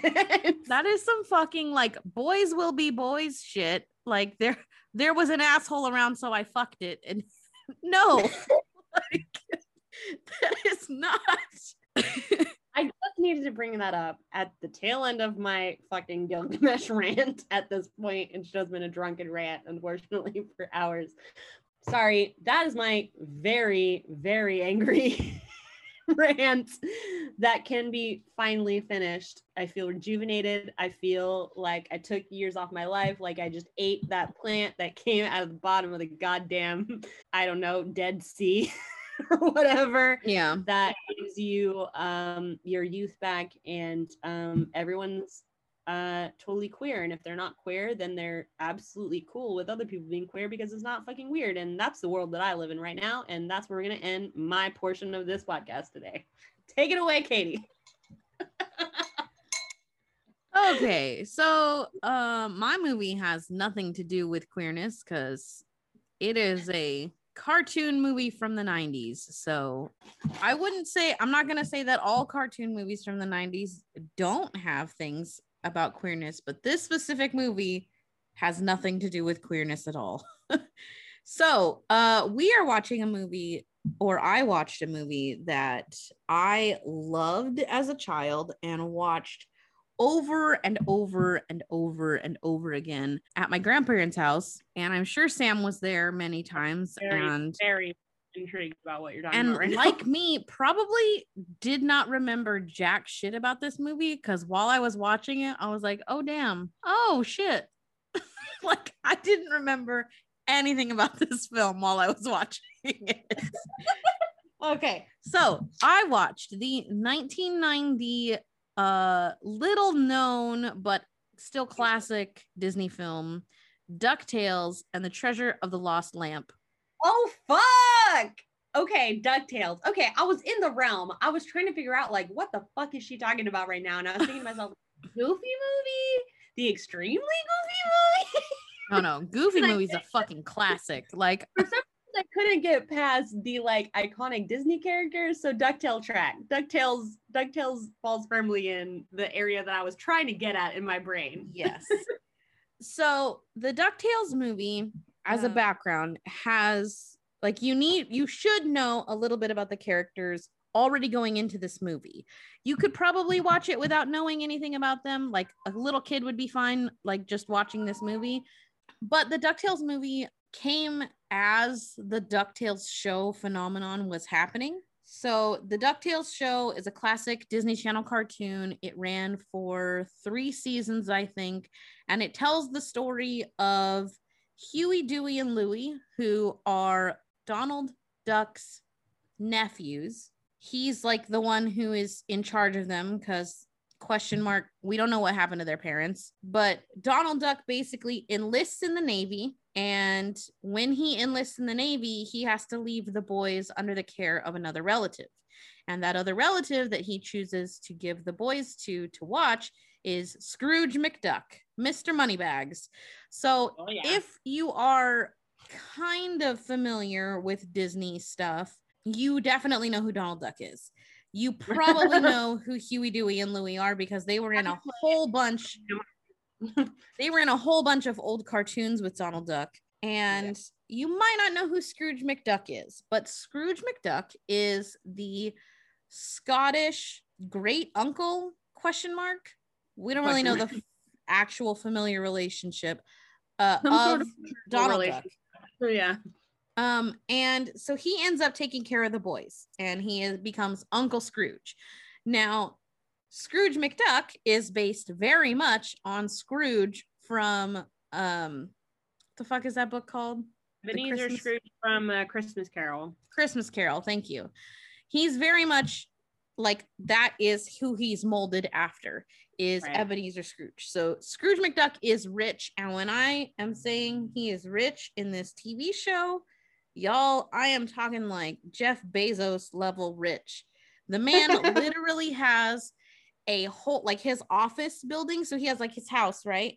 And then his office building is this giant tower of a building that has a giant like dollar sign on it. And his office is all the way at the top. And his office has a giant vault, quote unquote, like a big bank vault door. That what I remember as a child, like it is reminiscent of like Smaug's fucking like treasure trove. Yeah. Like in the in every episode of the show, in like the intro of the show, It would start with Scrooge McDuck getting up from his office, like his breaks while he works, because he runs all sorts of businesses and shit. His breaks in his office, he would like change out of his clothes and into a bathing suit, and he would dive into his giant pool of gold coins in his vault and swim in his fucking money. Okay, that's the level of rich we're talking that Scrooge McDuck is. He has a giant big ass room filled with gold coins and money and different things that he just fucking swims in. It's insane. So the boys go to live with him in the show after Donald like leaves to go to the Navy, and Scrooge, it's all the show is about all the misadventures that the boys and he have, because he's like this super rich mogul and the boys are just like naughty ass boys. If you ever seen anything with Huey, Dewey, and Louie, they are just mischief makers. So there's other characters involved. Scrooge hires a nanny who is Mrs. Begley. He has a butler that takes care of his house and everything. And Mrs. Begley has a daughter named Webby who ends up like, she also lives at the house with them because the nanny is always there. So the 4 kids, Huey, Dewey, Louie, and Webby, are always there together. They're part of the family. Also involved in the show and always around in every version of DuckTales is Launchpad, who is Scrooge McDuck's personal like private pilot, Launchpad McQuack. And he is like, how do I describe him? He is like, he's an idiot is what he is. Like, he can fly a plane, but he's trash at landing it. So he crashes a lot. And it's just like, he's a mess. And in the show, there's a whole bunch of other characters. But as far as this movie goes, those are the characters you need to know. So this movie starts out and they are in the desert searching for the treasure of Kali Baba. Now, that sounds insane because it's supposed to be Alibaba, but in this world, you know, they're literal ducks. Kali Baba is literally a dog. Like, all of his things that you see is literally a fucking dog with a turban. It is outrageous. Wow. But yeah, it's fantastic. So Scrooge has been searching for this treasure of Kali Baba for years and years and years, and he has all these teams set out all over the world, like searching for it. So they go to meet this team that has apparently found something of interest that will interest Scrooge. So Launchpad lands their plane in the desert, which seems like it's supposed to be Egypt because we do see like pyramids and all sorts of different things, but they never say that it's Egypt because it's a cartoon. And of course, Launchpad crashes into an ancient fucking like landmark. There was like these giant pillars that were in this beautiful shape outside the area where they were meeting this group of people, and Launchpad just wrecks it. And just like in Hercules, when he's like fucking around in Thebes, he fucking like knocks down all the pillars. Like, he hits 2 of them and all of the pillars fall down because Launchpad is an idiot. So they get out of the plane and they go meet with these locals who are part of this digging crew. And they pull up this treasure chest that they found like down in a tunnel that they were digging. And Scrooge like loses his shit. And he's like, holy fuck, we fucking found it. Like, yes, I finally found it after years and years and years. And he like breaks the thing and opens up this treasure chest. And it's all just clothes. Like, it was a fucking wardrobe. And he pulls out he throws all of these clothes around, and he's just like, what the fuck? And they all land on one of the boys. They're like stacked up on one of the boys, and he gets upset because he gets to the end of the chest and there's nothing in there. And one of the boys notices that in one of the pockets of the shirts there was a map, or like a rolled up piece of paper. So he hands it to Scrooge, and Scrooge opens it and he's like, oh shit, it's a map. This is gonna take me to Kali Baba's treasure. Like, fuck yeah, let's go. There's a character here named Dijon, who is one of the locals and ends up being Scrooge's guide through the desert, like to follow the map to get to where he needs to go. Now, Dijon, when this is all happening, sneaks away and ends up going and telling a mysterious man named Murloc about the map. Like, they fucking found this treasure chest, and inside this treasure chest was a map. And Murloc's like, well, where's the fucking map? And he's like, well, I didn't take it. Like, Scrooge has it. So Murloc gets pissed, and he's like, bruh, like, come on, use your brain. So we clearly can see from the beginning that Murloc is the bad guy. So Murloc's like, fuck it, whatever. We'll let Scrooge find the treasure, and then we'll take it from him after he's found it. Like, that'll be the easiest way. So we don't have to go hunting for it. We just got to follow him and let him do his thing. And they follow the map, and they're on riding by camelback. It's Scrooge, the 4 kids, and Launchpad. I don't know why Webby's mom wasn't there. I don't know why the nanny wasn't there. It doesn't make any sense. But it was just Scrooge and Launchpad and the 4 kids, and they're searching, and they're like, well, it should be here, but there's nothing. Like, it's just fucking desert. And then Launchpad's camel trips on what appears to be a very small, like, pyramid-shaped rock. You know, of course, there's a joke at Launchpad's expense because he can't go anywhere without crashing. They start feeling around the stone and realize that it's bigger than it, like, it's buried. It's something that's buried. So they start digging. A time lapse happens, like, they're just digging, and then magically a giant fucking pyramid appears. Like, huge. Like, they dug for 20 seconds and then a whole pyramid existed. Like, cartoon magic. Like, for real cartoon magic. My brain was like, these people would have died of, these ducks would have died of dehydration like, before they got to the second tier of this fucking pyramid. This is the type of magic that allows fucking Gilgamesh and Enkidu to go to fucking Humbaba's forest by themselves and kill Humbaba and all his sons, and then chop down the entire fucking forest and drag it back on their big ass fucking raft. No, for real, that is in like a day. That is for real some cartoon shit right there. So they roll up on this, they get down, they dig all the way down to the bottom, they get to the door, they like figure out how to open it. Scrooge can read hieroglyphs apparently, and he like reads and figures out where the entryway to the door is and opens it, and then they make their way into the tunnel or into the pyramid.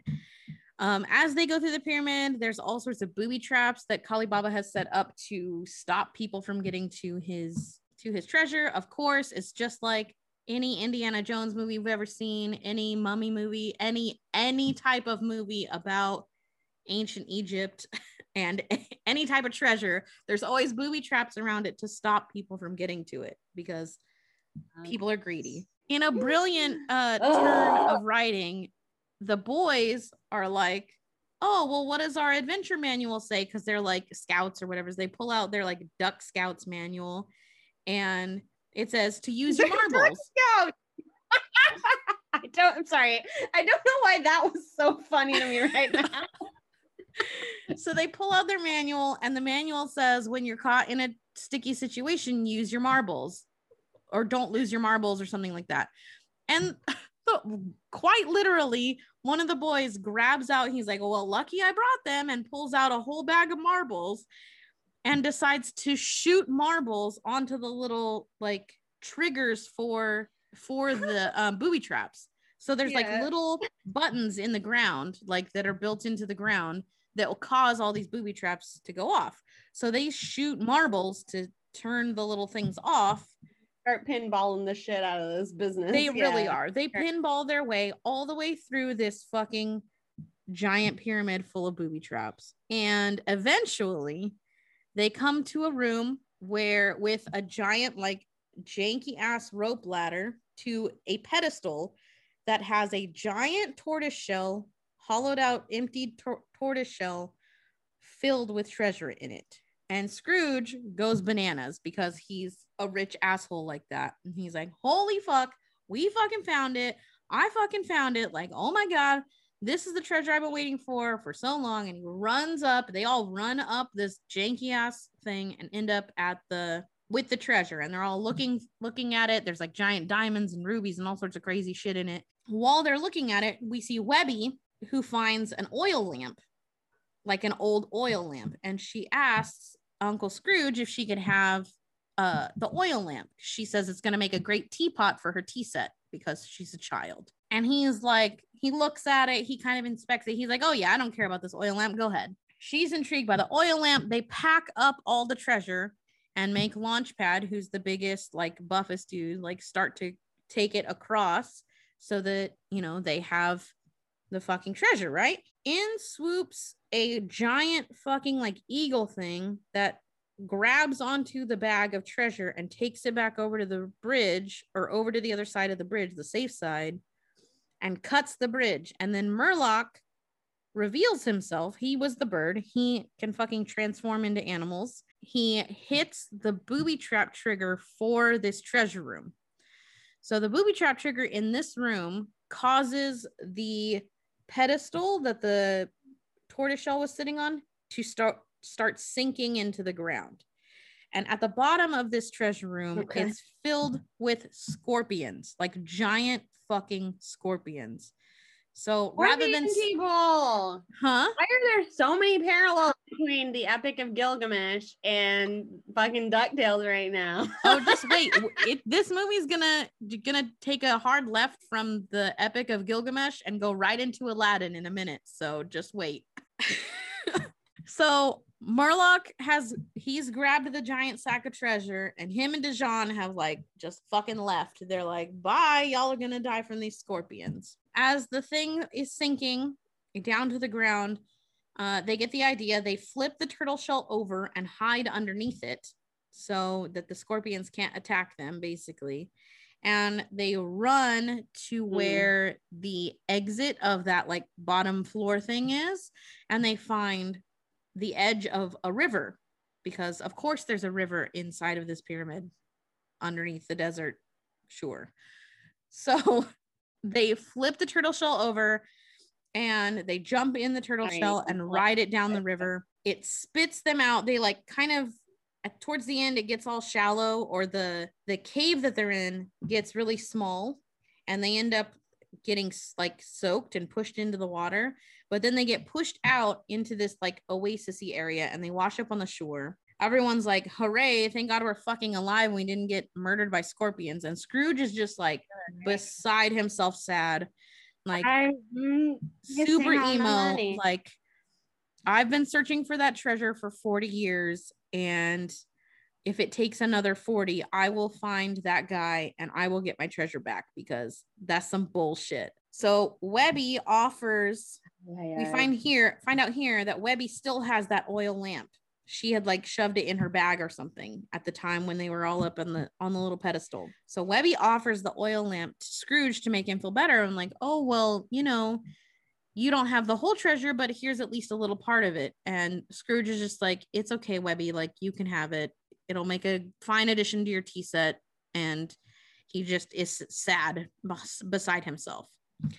Then it cuts to Murloc, who is now outside of the pyramid. He has pulled the treasure out, all the way out, and he opens up the bag and starts searching through the treasure. And he's looking and looking and looking and looking. And we find out the only part of this treasure that he wanted was that fucking lamp. Who would have thought, based on the fucking title of this movie?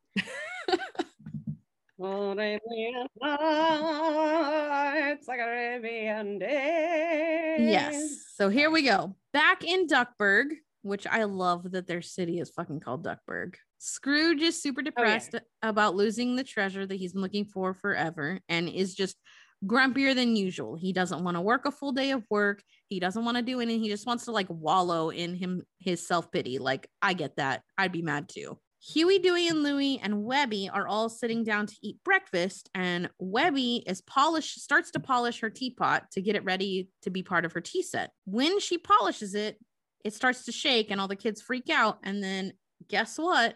Out pops a genie. This genie reminds me a lot of the character at the very beginning of Aladdin, who is trying to sell you wares. Just the overall design of him. Yeah, where don't go. Yes, it's very much, he has a turban, he has the like parachute pants, he's got like the whole 9 yards. So, of course, because the kids have discovered this genie, the kids do outrageous kid shit and wish for outrageous kid shit. So the very first wish that Webby makes is to have an elephant, and the elephant causes chaos. The like nanny walks in and is like, holy fuck, that's an elephant. Like, and she freaks out. And then one of the other kids has to use their wish to get rid of the elephant, basically. Or Webby has to use her second wish to get rid of the elephant. Like, God damn, like I should be able to just use my fucking wish for what I fucking want. You should be able to like deal with the consequences of your own wish. Jeez. Yeah. Sorry. The kids are just making some crazy wishes, you know, kids shit. Seriously, they wish for like hang gliders. They wish for the biggest ice cream sundae that's ever existed.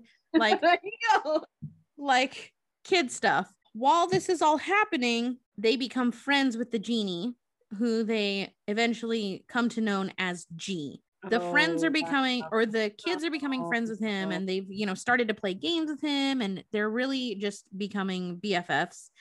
And while they're all becoming friends, he tells them about Murloc and who he is and what the deal is, and how Murloc was his master before Kali Baba. Murloc has a magic talisman that allows him infinite wishes and also gives him the power to transform into animals. So he could be anywhere at any time.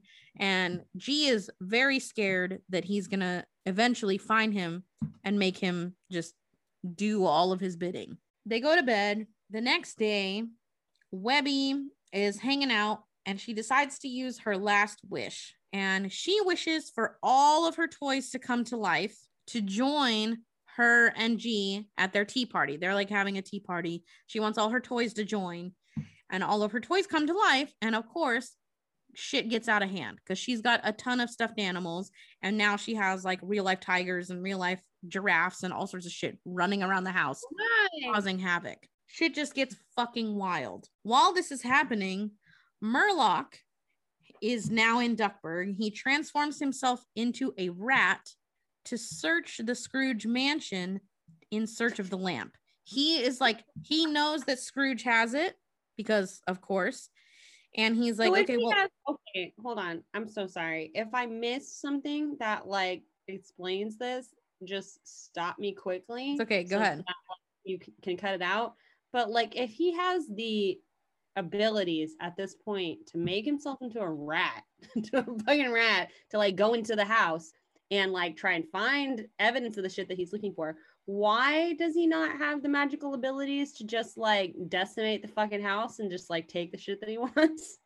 I think the talisman only allows him to transform like physical form. Okay, so and then the magic associated with what he can do is limited. It's not like, and like, oh, with the magic of this I can make myself a giant, and or with the magic of this I can tear down the walls of all of this shit and then like just go. I mean, he probably could if he like transformed into like a dinosaur or some shit, but okay, yeah, for the sake of it, a children's story, and the fact that the villain does not need to be too fucking scary, he transforms himself into a rat, basically. Yes, and he's running around this house looking for the lamp, right? Because he just wants the fucking genie. While he's running around this house looking for this genie, one of Webby's little tiger toys finds him and eats him. So he is inside this fucking tiger toy. And I'm so sorry. I'm so loud. I'm so like interrupt you with like my responses. I don't know why. For some reason, the like details of the fucking 1990s DuckTales are just so fucking surprising to me right now. I'm just writing it. Yeah. Right. Yeah. Okay. So shit's going wild with all these stuffed animal, like alive stuffed animals in the house. And the nanny, the butler, Scrooge McDuck, they're all there just like, what the fuck is going on? And the kids finally realize, like, shit, the jig is up. Only one kid has one wish left. And that kid is like, God damn it, Webby, you dumb hoe. So he takes the lamp and he rubs it and he says, I wish everything would go back to normal. all the books go back on their shelves, everything gets put back in place, all the animals go back to being just stuffed animals. And of course, when this happens, Murloc is able to crawl out of the toy tiger he was in. Because they did this in front of all of the adults, Scrooge is like, what the fuck? A genie? Like, What the yo.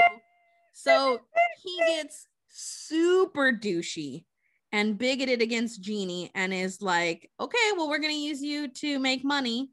And he takes Genie and the lamp. And he's like, I could wish for the biggest diamond. No, I could wish for a diamond mine. No, I could wish for all the diamond mines. And he just gets like super carried away because it's fucking Scrooge and he's a dick. He's a rich asshole, as it turns out. Scrooge decides to take Genie with him. Like, he's not gonna leave the lamp or Genie anywhere, because he's not gonna let the Genie out of his sight, which is honestly, that's a good idea. Like, maybe don't ever leave a Genie just out and about for someone to steal. Right. And Scrooge has been invited to the Duckburg Archaeological Society banquet because he went on this big thing and found Kali Baba's treasure, and it was like a whole thing, right? So he's been invited to this banquet to talk about the experience and finding Kali Baba's treasure and all these different things. And in the middle of Scrooge's speech, Murloc shows up and chases them. And the second that the Genie sees Murloc, he immediately goes to warn Scrooge and forces Scrooge to run away with him. G ends up saving Scrooge by hiding them both in the lamp, like up on a chandelier. So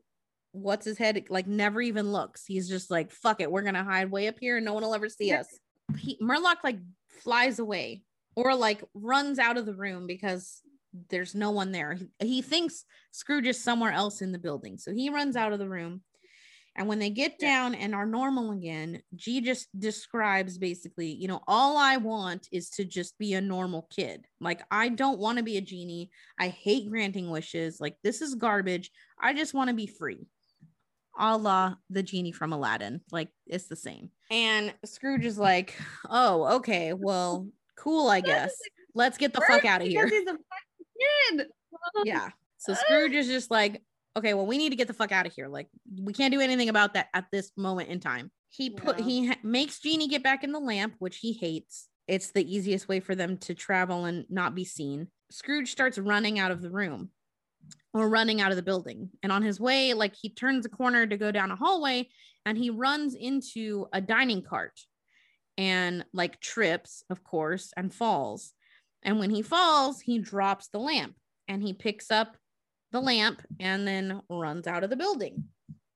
And then he gets out. Launchpad is waiting for him in his helicopter. He like jumps in the helicopter. Murloc sees him and is like chasing them and tries to catch him, but doesn't. Back in the building, Dijon, who was in there like searching for Scrooge as well, finds a lamp on the ground and realizes, oh shit, this is the lamp. And he calls out, he gets the Genie out. And he's like, oh my God, Murloc is going to be so fucking excited and so proud of me. Like, this is about to be the jam. And the Genie's like, well, like, hold on. Why do you have to tell Murloc? Like, you could be the one who's rich and powerful. And like, basically, Genie's trying to save his own ass because he knows Murloc will just fuck him up. And Dijon's like, oh, okay. Sounds like a good idea. Like, let's do it. So Dijon wishes for Scrooge McDuck's fortune. He doesn't wish just to be rich. He wishes specifically for Scrooge McDuck's fortune. When Scrooge rolls up to his like vault, because that's where he was going to go hide the lamp, in his vault, because it's the most secure place in all of Duckburg. He rolls up into the building and is immediately arrested for trespassing because now belongs to Dijon. So Scrooge is in jail.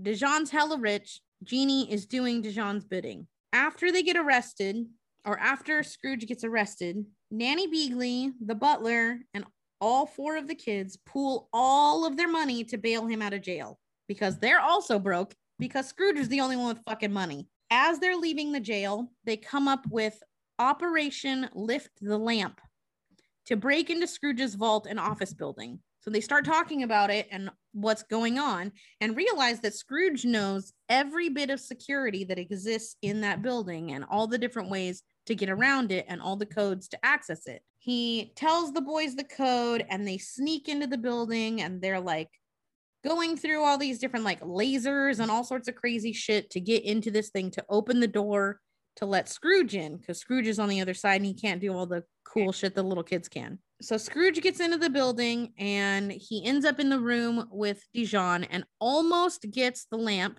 but Murloc gets there first. Murloc has been a cockroach and following the boys the whole fucking time. So he gets up and steals the lamp first. And as soon as he gets the lamp, all fucking hell breaks loose. He puts his magic talisman on top of the lamp, like it magically links to it, and now he gets infinite wishes. So he shit. Yeah. So he wishes for Dijon to be turned into a pig because he was just an asshole and, you know, didn't tell Murloc that he had the lamp. Mm-hmm. And then he wishes for the building that they're in, which is Scrooge's like business / vault, to be turned into a fortress, just like the old one that they used to have in the olden days. And then for the fortress to return to its old location. The fortress, like after it transforms into this giant fortress, it uproots itself and starts floating across the world to Egypt, where it used to be, and it's just a fucking mess. So the three boys and Scrooge are all in this fortress still because they were in the building when it changed, and Murloc and the genie are all there as well, and they're trying to figure out a way to get it away from to get the lamp away from Murloc because he's just insane and crazy shit's gonna go down. So the boys pull out their trusty marbles again and flick a marble perfectly so that it knocks the amulet off of the top of the lamp. Murloc needs the amulet. He's concerned about the amulet because that's what's giving him infinite wishes and the ability to transform. So he like turns to go grab the amulet, and Scrooge uses his cane to grab the fucking lamp. He's like, nah, bitch, lamp. And they end up like wrestling over it. Then they fall off the edge of the building and they're falling through the air trying to get to this lamp because the lamp is falling faster because it's metal. And they're fighting and they're fighting and they're fighting. And eventually, and Murloc is not in his normal human form. He's like this giant griffin-y eagle thing that he has taken form of because he was just jumped into the sky. He's like, I need to be able to fly and do some shit. So Scrooge is trying to get to the lamp. Murloc's trying to stop him from getting the lamp, and they're, you know, fighting. And then Scrooge is like, you know what? Fuck this. And he pulls the like necklace thing that Murloc had off of him. So the amulet starts falling to the ground, and immediately Murloc is transformed back into a person, and he falls because he can't fucking fly and he doesn't have the amulet to transform anymore. Scrooge grabs the lamp out of the air as they're falling. Genie is like flies to him and is like, you know, you have to make a wish right now. Like, so Scrooge makes a wish and he says, I wish that me and my family and my vault and everything were back in Duckburg where we belong, where everything belongs. Of course, the genie makes it happen. Everything goes back to normal. Murloc falls to his death, ? That's what I'm going to assume that happened a lot in old Disney stuff. Like there was no explanation, but that person was just also cartoons and children's things. So like, yeah, back in Duckburg, everything has returned to normal. Like he's the richest guy in town. He owns the building again. You know, his family is all safe. And Scrooge decides to end all of this wishes lamp mess and is like, you know what? This is just too fucking chaotic. You know, even if I have to bury this lamp at the bottom of the ocean, like this shit is too wild. And the kids are like, no, dude, don't do that. G is our friend. We can't have that. Blah, blah, blah, blah. Like they just are pleading and they're upset and they're crying. Okay. And Scrooge is like, no, I have to, like, I got to make a wish. So he makes his final wish. And in true Disney Aladdin form, he wishes for Genie to become a real boy. Yes. So G becomes a kid. And as soon as he turns into a real kid, the lamp just disintegrates. It just becomes a pile of ash because a lamp with no genie is not a lamp at all. It's not a magic lamp at all. As soon as he becomes a kid, the kids start playing cops and robbers because that's the first thing he wanted to do. And then in true DuckTales form, at the end of the very end of the movie, Scrooge goes and dives into his money vault, or goes to dive into his money vault, and then notices Dijon, who is no longer a pig, and is a person, and is trying to steal money from Scrooge's vault. Scrooge chases Dijon, and then the DuckTales theme plays, and the credits roll. Was this movie like 4 hours long? No. I feel like you just covered like 3 epics. Well, that's because Disney, so much story in that tiny ass motherfucking video. Holy shit. It's only like it's only like 80 minutes, 90 minutes maybe. Disney was really good at compiling epics and like just throwing elements of them into a story, because they didn't need a lot of backstory, because kids don't need a lot of backstory, as it turns out. You just like, oh hey, this thing happened, cool, let's move on. I legitimately forgot 90% of this movie, and when I tell you that I watch this movie like once a week, every week of my childhood, I am not lying. I remember DuckTales. I remember the visuals of watching it with you. I remember the show. I remember watching the show religiously, but I couldn't tell you fucking any details. And I guarantee I watched this exact same video with you, like you're talking about. I guarantee I fucking watched this video a gajillion times because you watched it a gajillion times 4. Before I started watching it, like I could clearly remember the scene where they find the treasure in the turtle thing. And then I remember them flipping the turtle shell over to escape the scorpions, and then jumping in the turtle shell to like ride down the river. But that's all I remember. I don't remember Murloc coming and stealing all the treasure. I don't remember Murloc at all, which is insane to me, because the second he spoke in this movie, I was like, that's fucking Christopher Lloyd. Ah, shit. Like, nice. My child brain did not retain any information about Murloc, which I think is a fantastic name for a bad guy, like an evil sorcerer bad guy, like combination Merlin. Yeah, perfect. Fucking fantastic. Like, what a good name. Yeah, but I didn't remember anything about him. I didn't remember I remembered the genie like existing and the giant sundae that they wished for. I guarantee the reason you remember the sundae, because I know this is the reason I probably remember it, was because I guarantee every time they wished for it, you were like, I fucking wish I had one of those right now too. Legitimately, it was one of those like plastic kiddie pools filled with giant balls of ice cream. I was like, we could fucking do that right now. Like, what's stopping us? We are adults. God. We're adults. What's stopping us from doing that right now? An entire like fucking case side of one of the like freezer portions in Walmart, and we could fucking make that right. Yes, now. Everybody bring a 1 gallon plastic tub of fucking ice cream, and someone's in charge of like 5 bottles of chocolate syrup, and I'll buy the kiddie pool. Everyone just come to my house. We'll just have a giant fucking sundae. The fact that I'm legitimately trying to work out how we could actually do this in real life maybe says a few things about me, one of which should not be overlooked, that I maybe am like unhealthy when it comes to my cravings when I am drunk.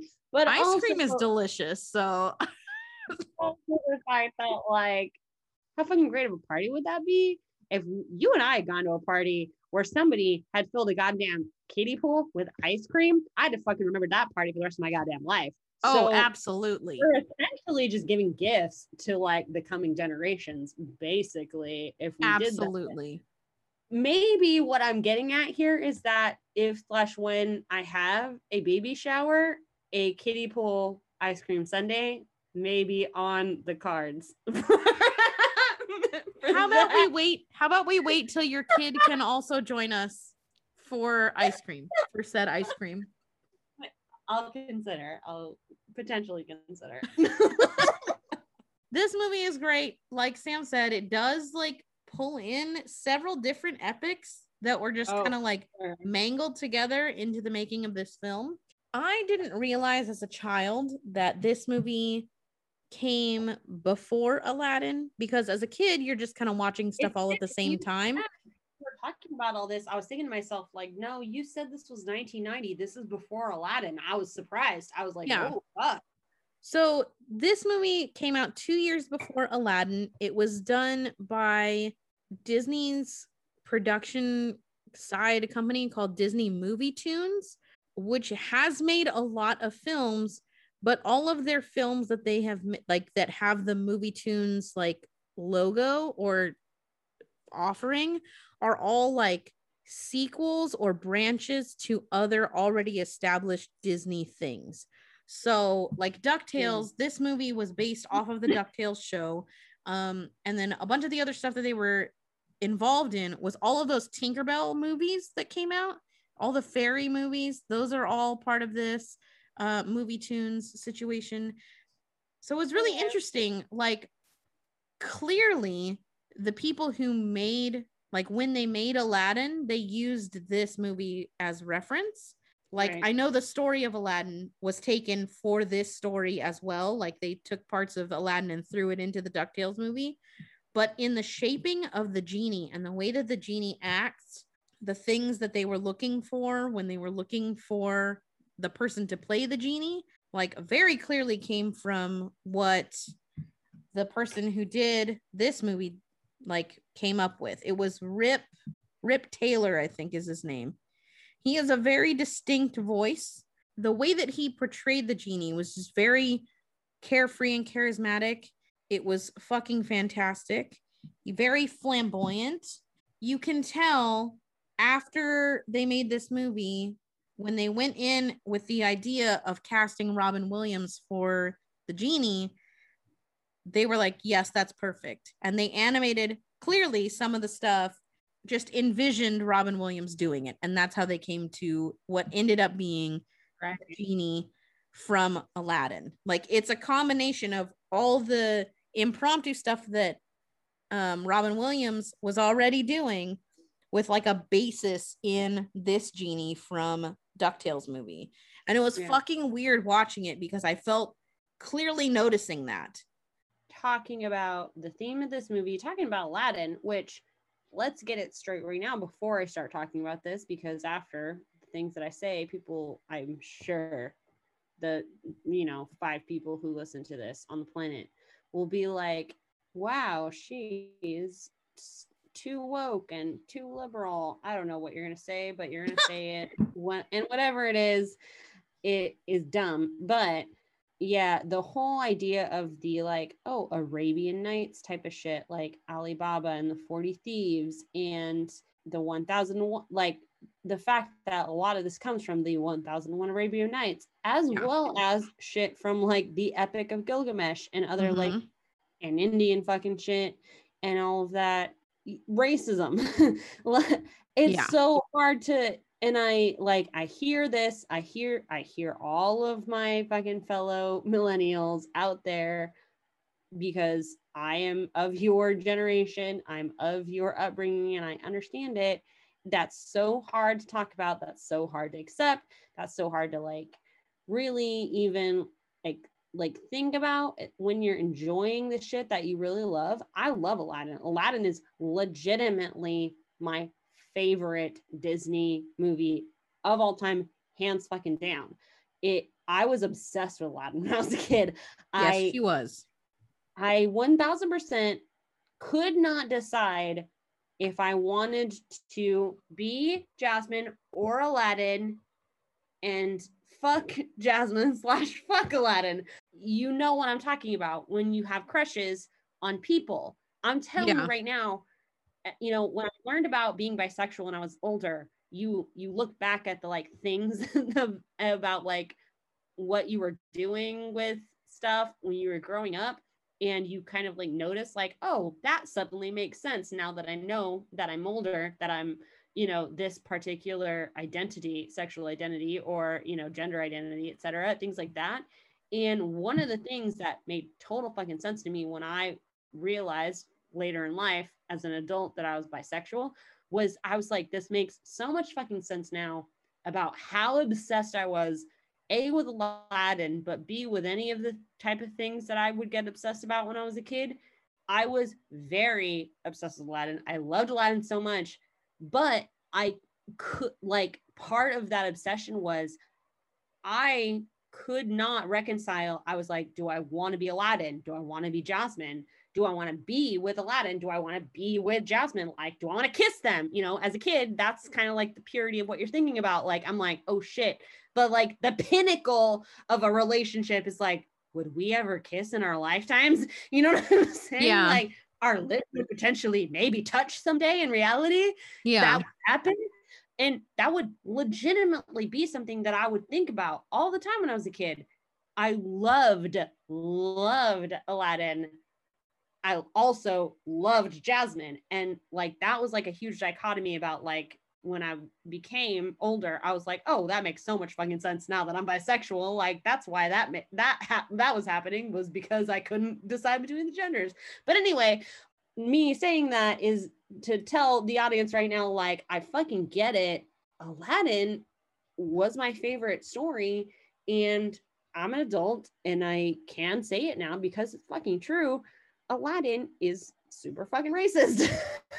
And so is a lot of Disney shit, as well as other children's shit that was coming out and is still coming out to today, but especially in like the 90s slash late 80s to about early aughts slash 2010s, etc. Like hella racist, children-y slash shit, or not even children stuff, but just normal story shit. Like the obsession with Middle Eastern stories and like Islamic informing of stories and how exotic that shit was. Like just racism for days on end. And it makes sense when you know about what was happening historically and what was going on in the world. It makes sense that suddenly in this, around this time, was when stories dealing with quote unquote Orientalism, or quote unquote, you know, like Middle Eastern themes and things like that suddenly cropped up and started rearing their heads. Obviously it makes sense because that was around the time that Western empires, unfortunately, were being pieces of shit to the Middle East, and, you know, to empires that were not Western. And so that is like a huge issue that is hard to reconcile, but it's okay to enjoy the story, and it's possible to simultaneously acknowledge the racism that is attached to it. Like, yeah, that is possible. That has to be something that you do, because there's no way that I would be able to, for instance, divorce my love and like literal adoration of Aladdin when I was a kid from like my queer identity today. That would never be something that I would be able to separate. And that has to be something that I reconcile as being like, okay, well, that informed some of the things that I understood for a long time about Middle Eastern people, people who were Islamic and all of that type of stuff. That definitely informed my understanding of races and cultures that were not white / Western. That those things can simultaneously exist, basically. Yeah. And it's unfortunate that that type of shit was being so embedded even in children's stuff like Aladdin and what Kay just talked about, DuckTales. But I don't want to say this trying to be like, oh, this erases the racism or this like makes it okay somehow, because it doesn't. It definitely doesn't. But all I'm saying is raising the point that without these sort of really sadly racist sort of sudden upcroppings and origin stories of small creative things that were coming out of the experiences of imperialism and colonialism and all of those things.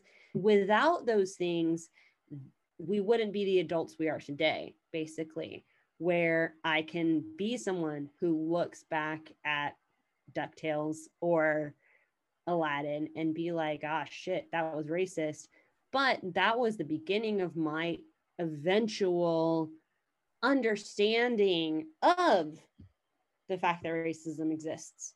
If you're someone listening to this, this is my experience with it. Like, I'm sure Katie draws some similar, memories and feelings associated with it. And you're hearing it and you're like, oh God, they fucking called them Kali Baba. Oh God, they fucking like every statue in the goddamn Cave of Wonders was, a dog with a turban on its head. Like, oh gosh, like shoot me. Like it was a genie who was called, just by the way, G. If you're going to call a genie G, this was 1990, right? When DuckTales came out. Yeah. So we're talking about, rap culture, very early rap culture, and like quote unquote urban culture or counterculture or Black culture. Yeah. Happening in the US.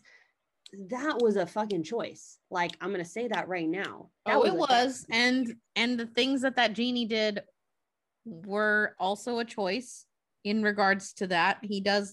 There are some like urban quote unquote clothing choices made by the genie at some point, like even though none of the other kids are dressed like urban, like they're ducks, they just wear shirts, but he wears like full-on clothes even though he's also a duck.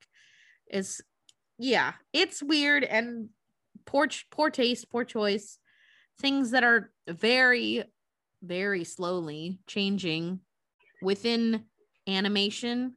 I'd say across the board. It's not just Disney, it's everybody. Yeah. Everyone's coming to the realization that, hey, that's fucked up. So let's not do that anymore. Right. Those things can coexist. You can definitely still very lovingly look back on these kids' stories that were 1000% embedded in a lot of racism that was going on in our US culture. You can look back on those fondly and you can appreciate the things that it taught you and the memories that it gave you and like how it shaped your identity. And you can also still acknowledge the problematic aspects of it that existed when they were created and still exist today. It can coincide. You don't have to, like, you're not an awful person for having been shaped positively by those stories that were very negatively created, created very much so in a space that was very negatively associated with non-white, non-Western races. It's okay to have been influenced positively by those, as long as you don't shy away from or ignore or deny the problematic aspects of them. That's the caveat. You can't say or try to, maintain that the good outweighs the bad in that sort of scenario, because first of all, it doesn't, spoiler alert. But second of all, because it's not your thing to say it, unless you're someone who is not white and / not European, then it's not your fucking place to say whether or not it outweighs that shit. Like, it's just not. Your culture is not the one that is being used as a caricature in a fucking children's tale for the fucking villain origin stories. And, your culture and all of the things associated with your very valid like way of living isn't something that is being made into like a fantastical, like far off landia type of thing in a children's story that someone can be obsessed with and it not make them evil, even though technically speaking the real version of a Scrooge McDuck would have been a really fucking awful person. It would have been a fucking huge CEO of huge capitalistic corporations that was obsessed with making money and didn't give a shit about A, the poor people, whatever their race was, but B, especially the poor people that were not white, that they were exploiting in order to gain all of that wealth that they were literally robbing from cultures that they had no fucking business, putting their shit in. A normal person, Scrooge McDuck, would have had no fucking business wanting the treasure of Kali Baba. Like, oh, I'm so sorry that you heard about the Kali Baba treasure for your entire life and you want it so bad. Too fucking bad. Like, it's not your goddamn treasure to have. Yeah. Like, I don't know what else to tell you. Yeah. But it's one of those things that I think makes a huge, sad divide that people emphasize too much. White people, unfortunately, emphasize too much as being where a deal breaker, where they have to draw the line, that they have to like reject the stories that were so important to them and like so beloved by them when they were growing up. Learning this type of stuff about it is something that they can't reconcile. So I'm here to tell you, you not only have to reconcile it because it's true, but it's okay to reconcile it. It's okay to have had positive experiences and have beloved memories about these stories while also knowing that they're racist, because you knowing that and you acknowledging it and you trying to work toward a future where that type of shit doesn't happen anymore. That's the important stuff. The important stuff is not trying to keep that from the public because I don't want anyone to know that I may or may not have enjoyed Aladdin when I was fucking 2. I definitely am a white person, so that comes with my privilege and that comes with my position in systemic racism, and that comes with, all of that unfortunate shit attached to it. But that's not something that I consciously choose. That is something that I consciously try to reject, and every day I learn. Learning about the fact that one of my most beloved stories, whether it is this DuckTales story that Katie just talked about, or whether it's Aladdin or one of the other ones, learning about how racist that is doesn't mean you're a racist. It just means that you were a product, not as much victimized, unfortunately, as the non-white people or were victimized, but you were just as much a byproduct of that racism back in the day. You can't make yourself beholden to the fact that when you were 2, you were showed a racist story that you didn't fucking know was racist. And you totally understood as just a story about regular people in life. Okay, so 7-word synopsis on these stories. You got to figure it out, Sam. I'll go first. Yes. Okay. For the Epic of Gilgamesh. Gilgamesh and Enkidu are queer relationship goals. Like, they were legitimately ride or die for each other. The only part of that story that genuinely didn't make sense to me was why Gilgamesh was looking for eternal life. Like, I don't understand why he wanted to live forever, because in death he would be reunited with his love. So that was like a weird turn in the story, but I can't control it. That shit was made 4,000 years ago. So if I rewrote the story, I would not have made him look searching for, the Fountain of Youth or anything like that. Like, he would just be searching for death. He would want to find where Enkidu was. So the way I reconcile that is the fact that, especially at the end, when he doesn't actually take it selfishly for himself, which would have been a normal thing to do, but he actually, when he gets that like plant, his plans are to take it back to his people. That, I think, is how I reconcile that, because like maybe that is essentially like the full real reason that he was looking for it, was because, okay, I am 1000% having an existential freak out of the fact that death exists. I just lost the love of my life and now I'm afraid of death. But my bigger thing outside of that kind of like knee-jerk reaction to grief is that I don't want anyone else to suffer the way I've suffered. Yeah. Does that make I mean, sense? that's fair. I don't want anyone else ever for the rest of their lives. You know, I am a king. I don't want anyone else that are beholden to me, that are my people, to ever have to experience the grief that I've just experienced. If you love someone. So that makes sense once he has the plant, once he learns about the plant. But remember that he went on that journey before knowing that the plant existed, with the intention of becoming infallible, like unable to die. So that whole idea of him not like becoming immortal was just doesn't make sense. All right. Especially given the fact that he's also demigodish. So like you would think that he would potentially already have some like perks in that category, but yeah, for sure. Yeah. Okay. Do you have a 7 words for Gilgamesh?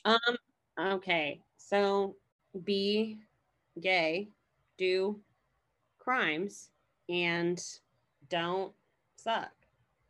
Like I just feel like their whole existences are just a very like epitome representation of like what you should just be doing with your life. Gilgamesh was like, all right, I'm a fucking demigod. That's not what I chose, but that's who I am. So I'm gonna fuck everyone that I want. You know, I'm gonna be a good king, even despite the fact that he was apparently sexually exhausting all the people in his fucking kingdom. They were always still, when they talked about him, talking about how great of a king he was and how much they loved him. So for me, that says that like he was a good dude. He wasn't like, you know, somebody who was being a piece of shit all the time to everyone. He was just somebody that like living life to the fullest. He needs to love his life. Like it's totally fine that the love of his life just so happened to be the same fucking gender as him, because being queer is totally cool. So you know, be gay, do crimes. He wanted to go off and, you know, slay Humbaba, even though some of the gods apparently didn't want him fucking to. And he was doing it because at least you can kind of try to suppose that potentially Humbaba was something that was a menace to the people that were around his forest, maybe the people who needed to go traveling to other like places for trade or things like that, maybe they had to go through the forest, and then therefore maybe that was like something that was super fucking annoying, that Gilgamesh as a king was like, I feel like maybe I need to go deal with that shit. And so, you know, denying an actual fucking goddess your body purely because you're like, nah, I'm fucking married, I'm happy enough, and you're a piece of shit, like that's some fucking king shit. That's some king shit even if he wasn't a king. So be gay, do crimes, and then just don't fucking suck. Neither of them were awful people. Enkidu nor Gilgamesh, at least from the tablets that we have, show them being like awful people. They show them being very normal people, very relatable responses to the crazy shit that's going on in their lives, and like just wanting to like be with each other and like live their lives to the fullest as much as possible with each other. And so like when Enkidu's life is coming to an end, being upset because he can't be with his fucking husband anymore, losing, you know, Gilgamesh on his end, losing his husband, then, you know, not wanting to let him go, like that is some very relatable shit. I just say, I feel like anyone / everyone who loses or has lost their significant other / soulmate, like that's some fucking real ass shit. That's very relatable, unfortunate, but relatable. So like, yeah, be gay, do crimes, and don't suck. That's my Gilgamesh shit. All right, 7 words for DuckTales. DuckTales spin on Alibaba's 40 Thieves. Nice. That's what it was.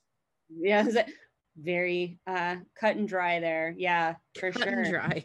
Several seasons worth of drama, one show. Nice. DuckTales was very much in this movie anyway, like, I'm gonna throw in every single type of fucking drama that happens. Yep. And it just reminds me of all of the shows that you love and watch belovedly that shove all of the like drama that you don't need, but into one season to try and like bam you to like keep watching. Okay, so thank you so much for listening to our podcast. We want to give a huge shout out to our artist, Susan Dorda. You can check out her work at susandorta.com, SUSANDORTA.com. You can check us out on all the social medias or chat with us, interact with us. You can find us on You can find us on Twitter at AllentownPod. You can email us at allentownpresents@gmail.com, or we have a Facebook at Allentown Presents. Yeah, feel free to reach out if you have suggestions for books or movies you think we should watch, or just random comments that you think we should hear about your opinions on our opinion of whatever. Did I say it and you were like, Samantha, please shut up, but also shut up for this like 5-tiered response of why you need to shut up? Like, please send that. Give it to us. We'll read your dissertations about your opinions on our podcast. It's fine. We don't mind. Absolutely. We'll review your dissertations on our podcast. We don't care. Also, whatever platform you're listening to this podcast on, if it allows you to leave a review / rating, please leave us one / both of those things. It really helps us with the algorithms within the podcast platforms, being able to sort of rise to popularity to the point that the platforms, take us seriously, offer us and suggest us for people who have like-minded interests, things like that. It only helps us. It doesn't hurt us. But unfortunately, yeah, we just only at this time, accept 5-star reviews. It's just like a weird glitch that has just happened across the entire internet. It's so strange. So yeah, if you have a 5-star review to leave, you should definitely leave it whatever platform you're on. Yes. So thank you so much for listening, and we'll be back eventually someday for another episode of Real Lit. Real Lit.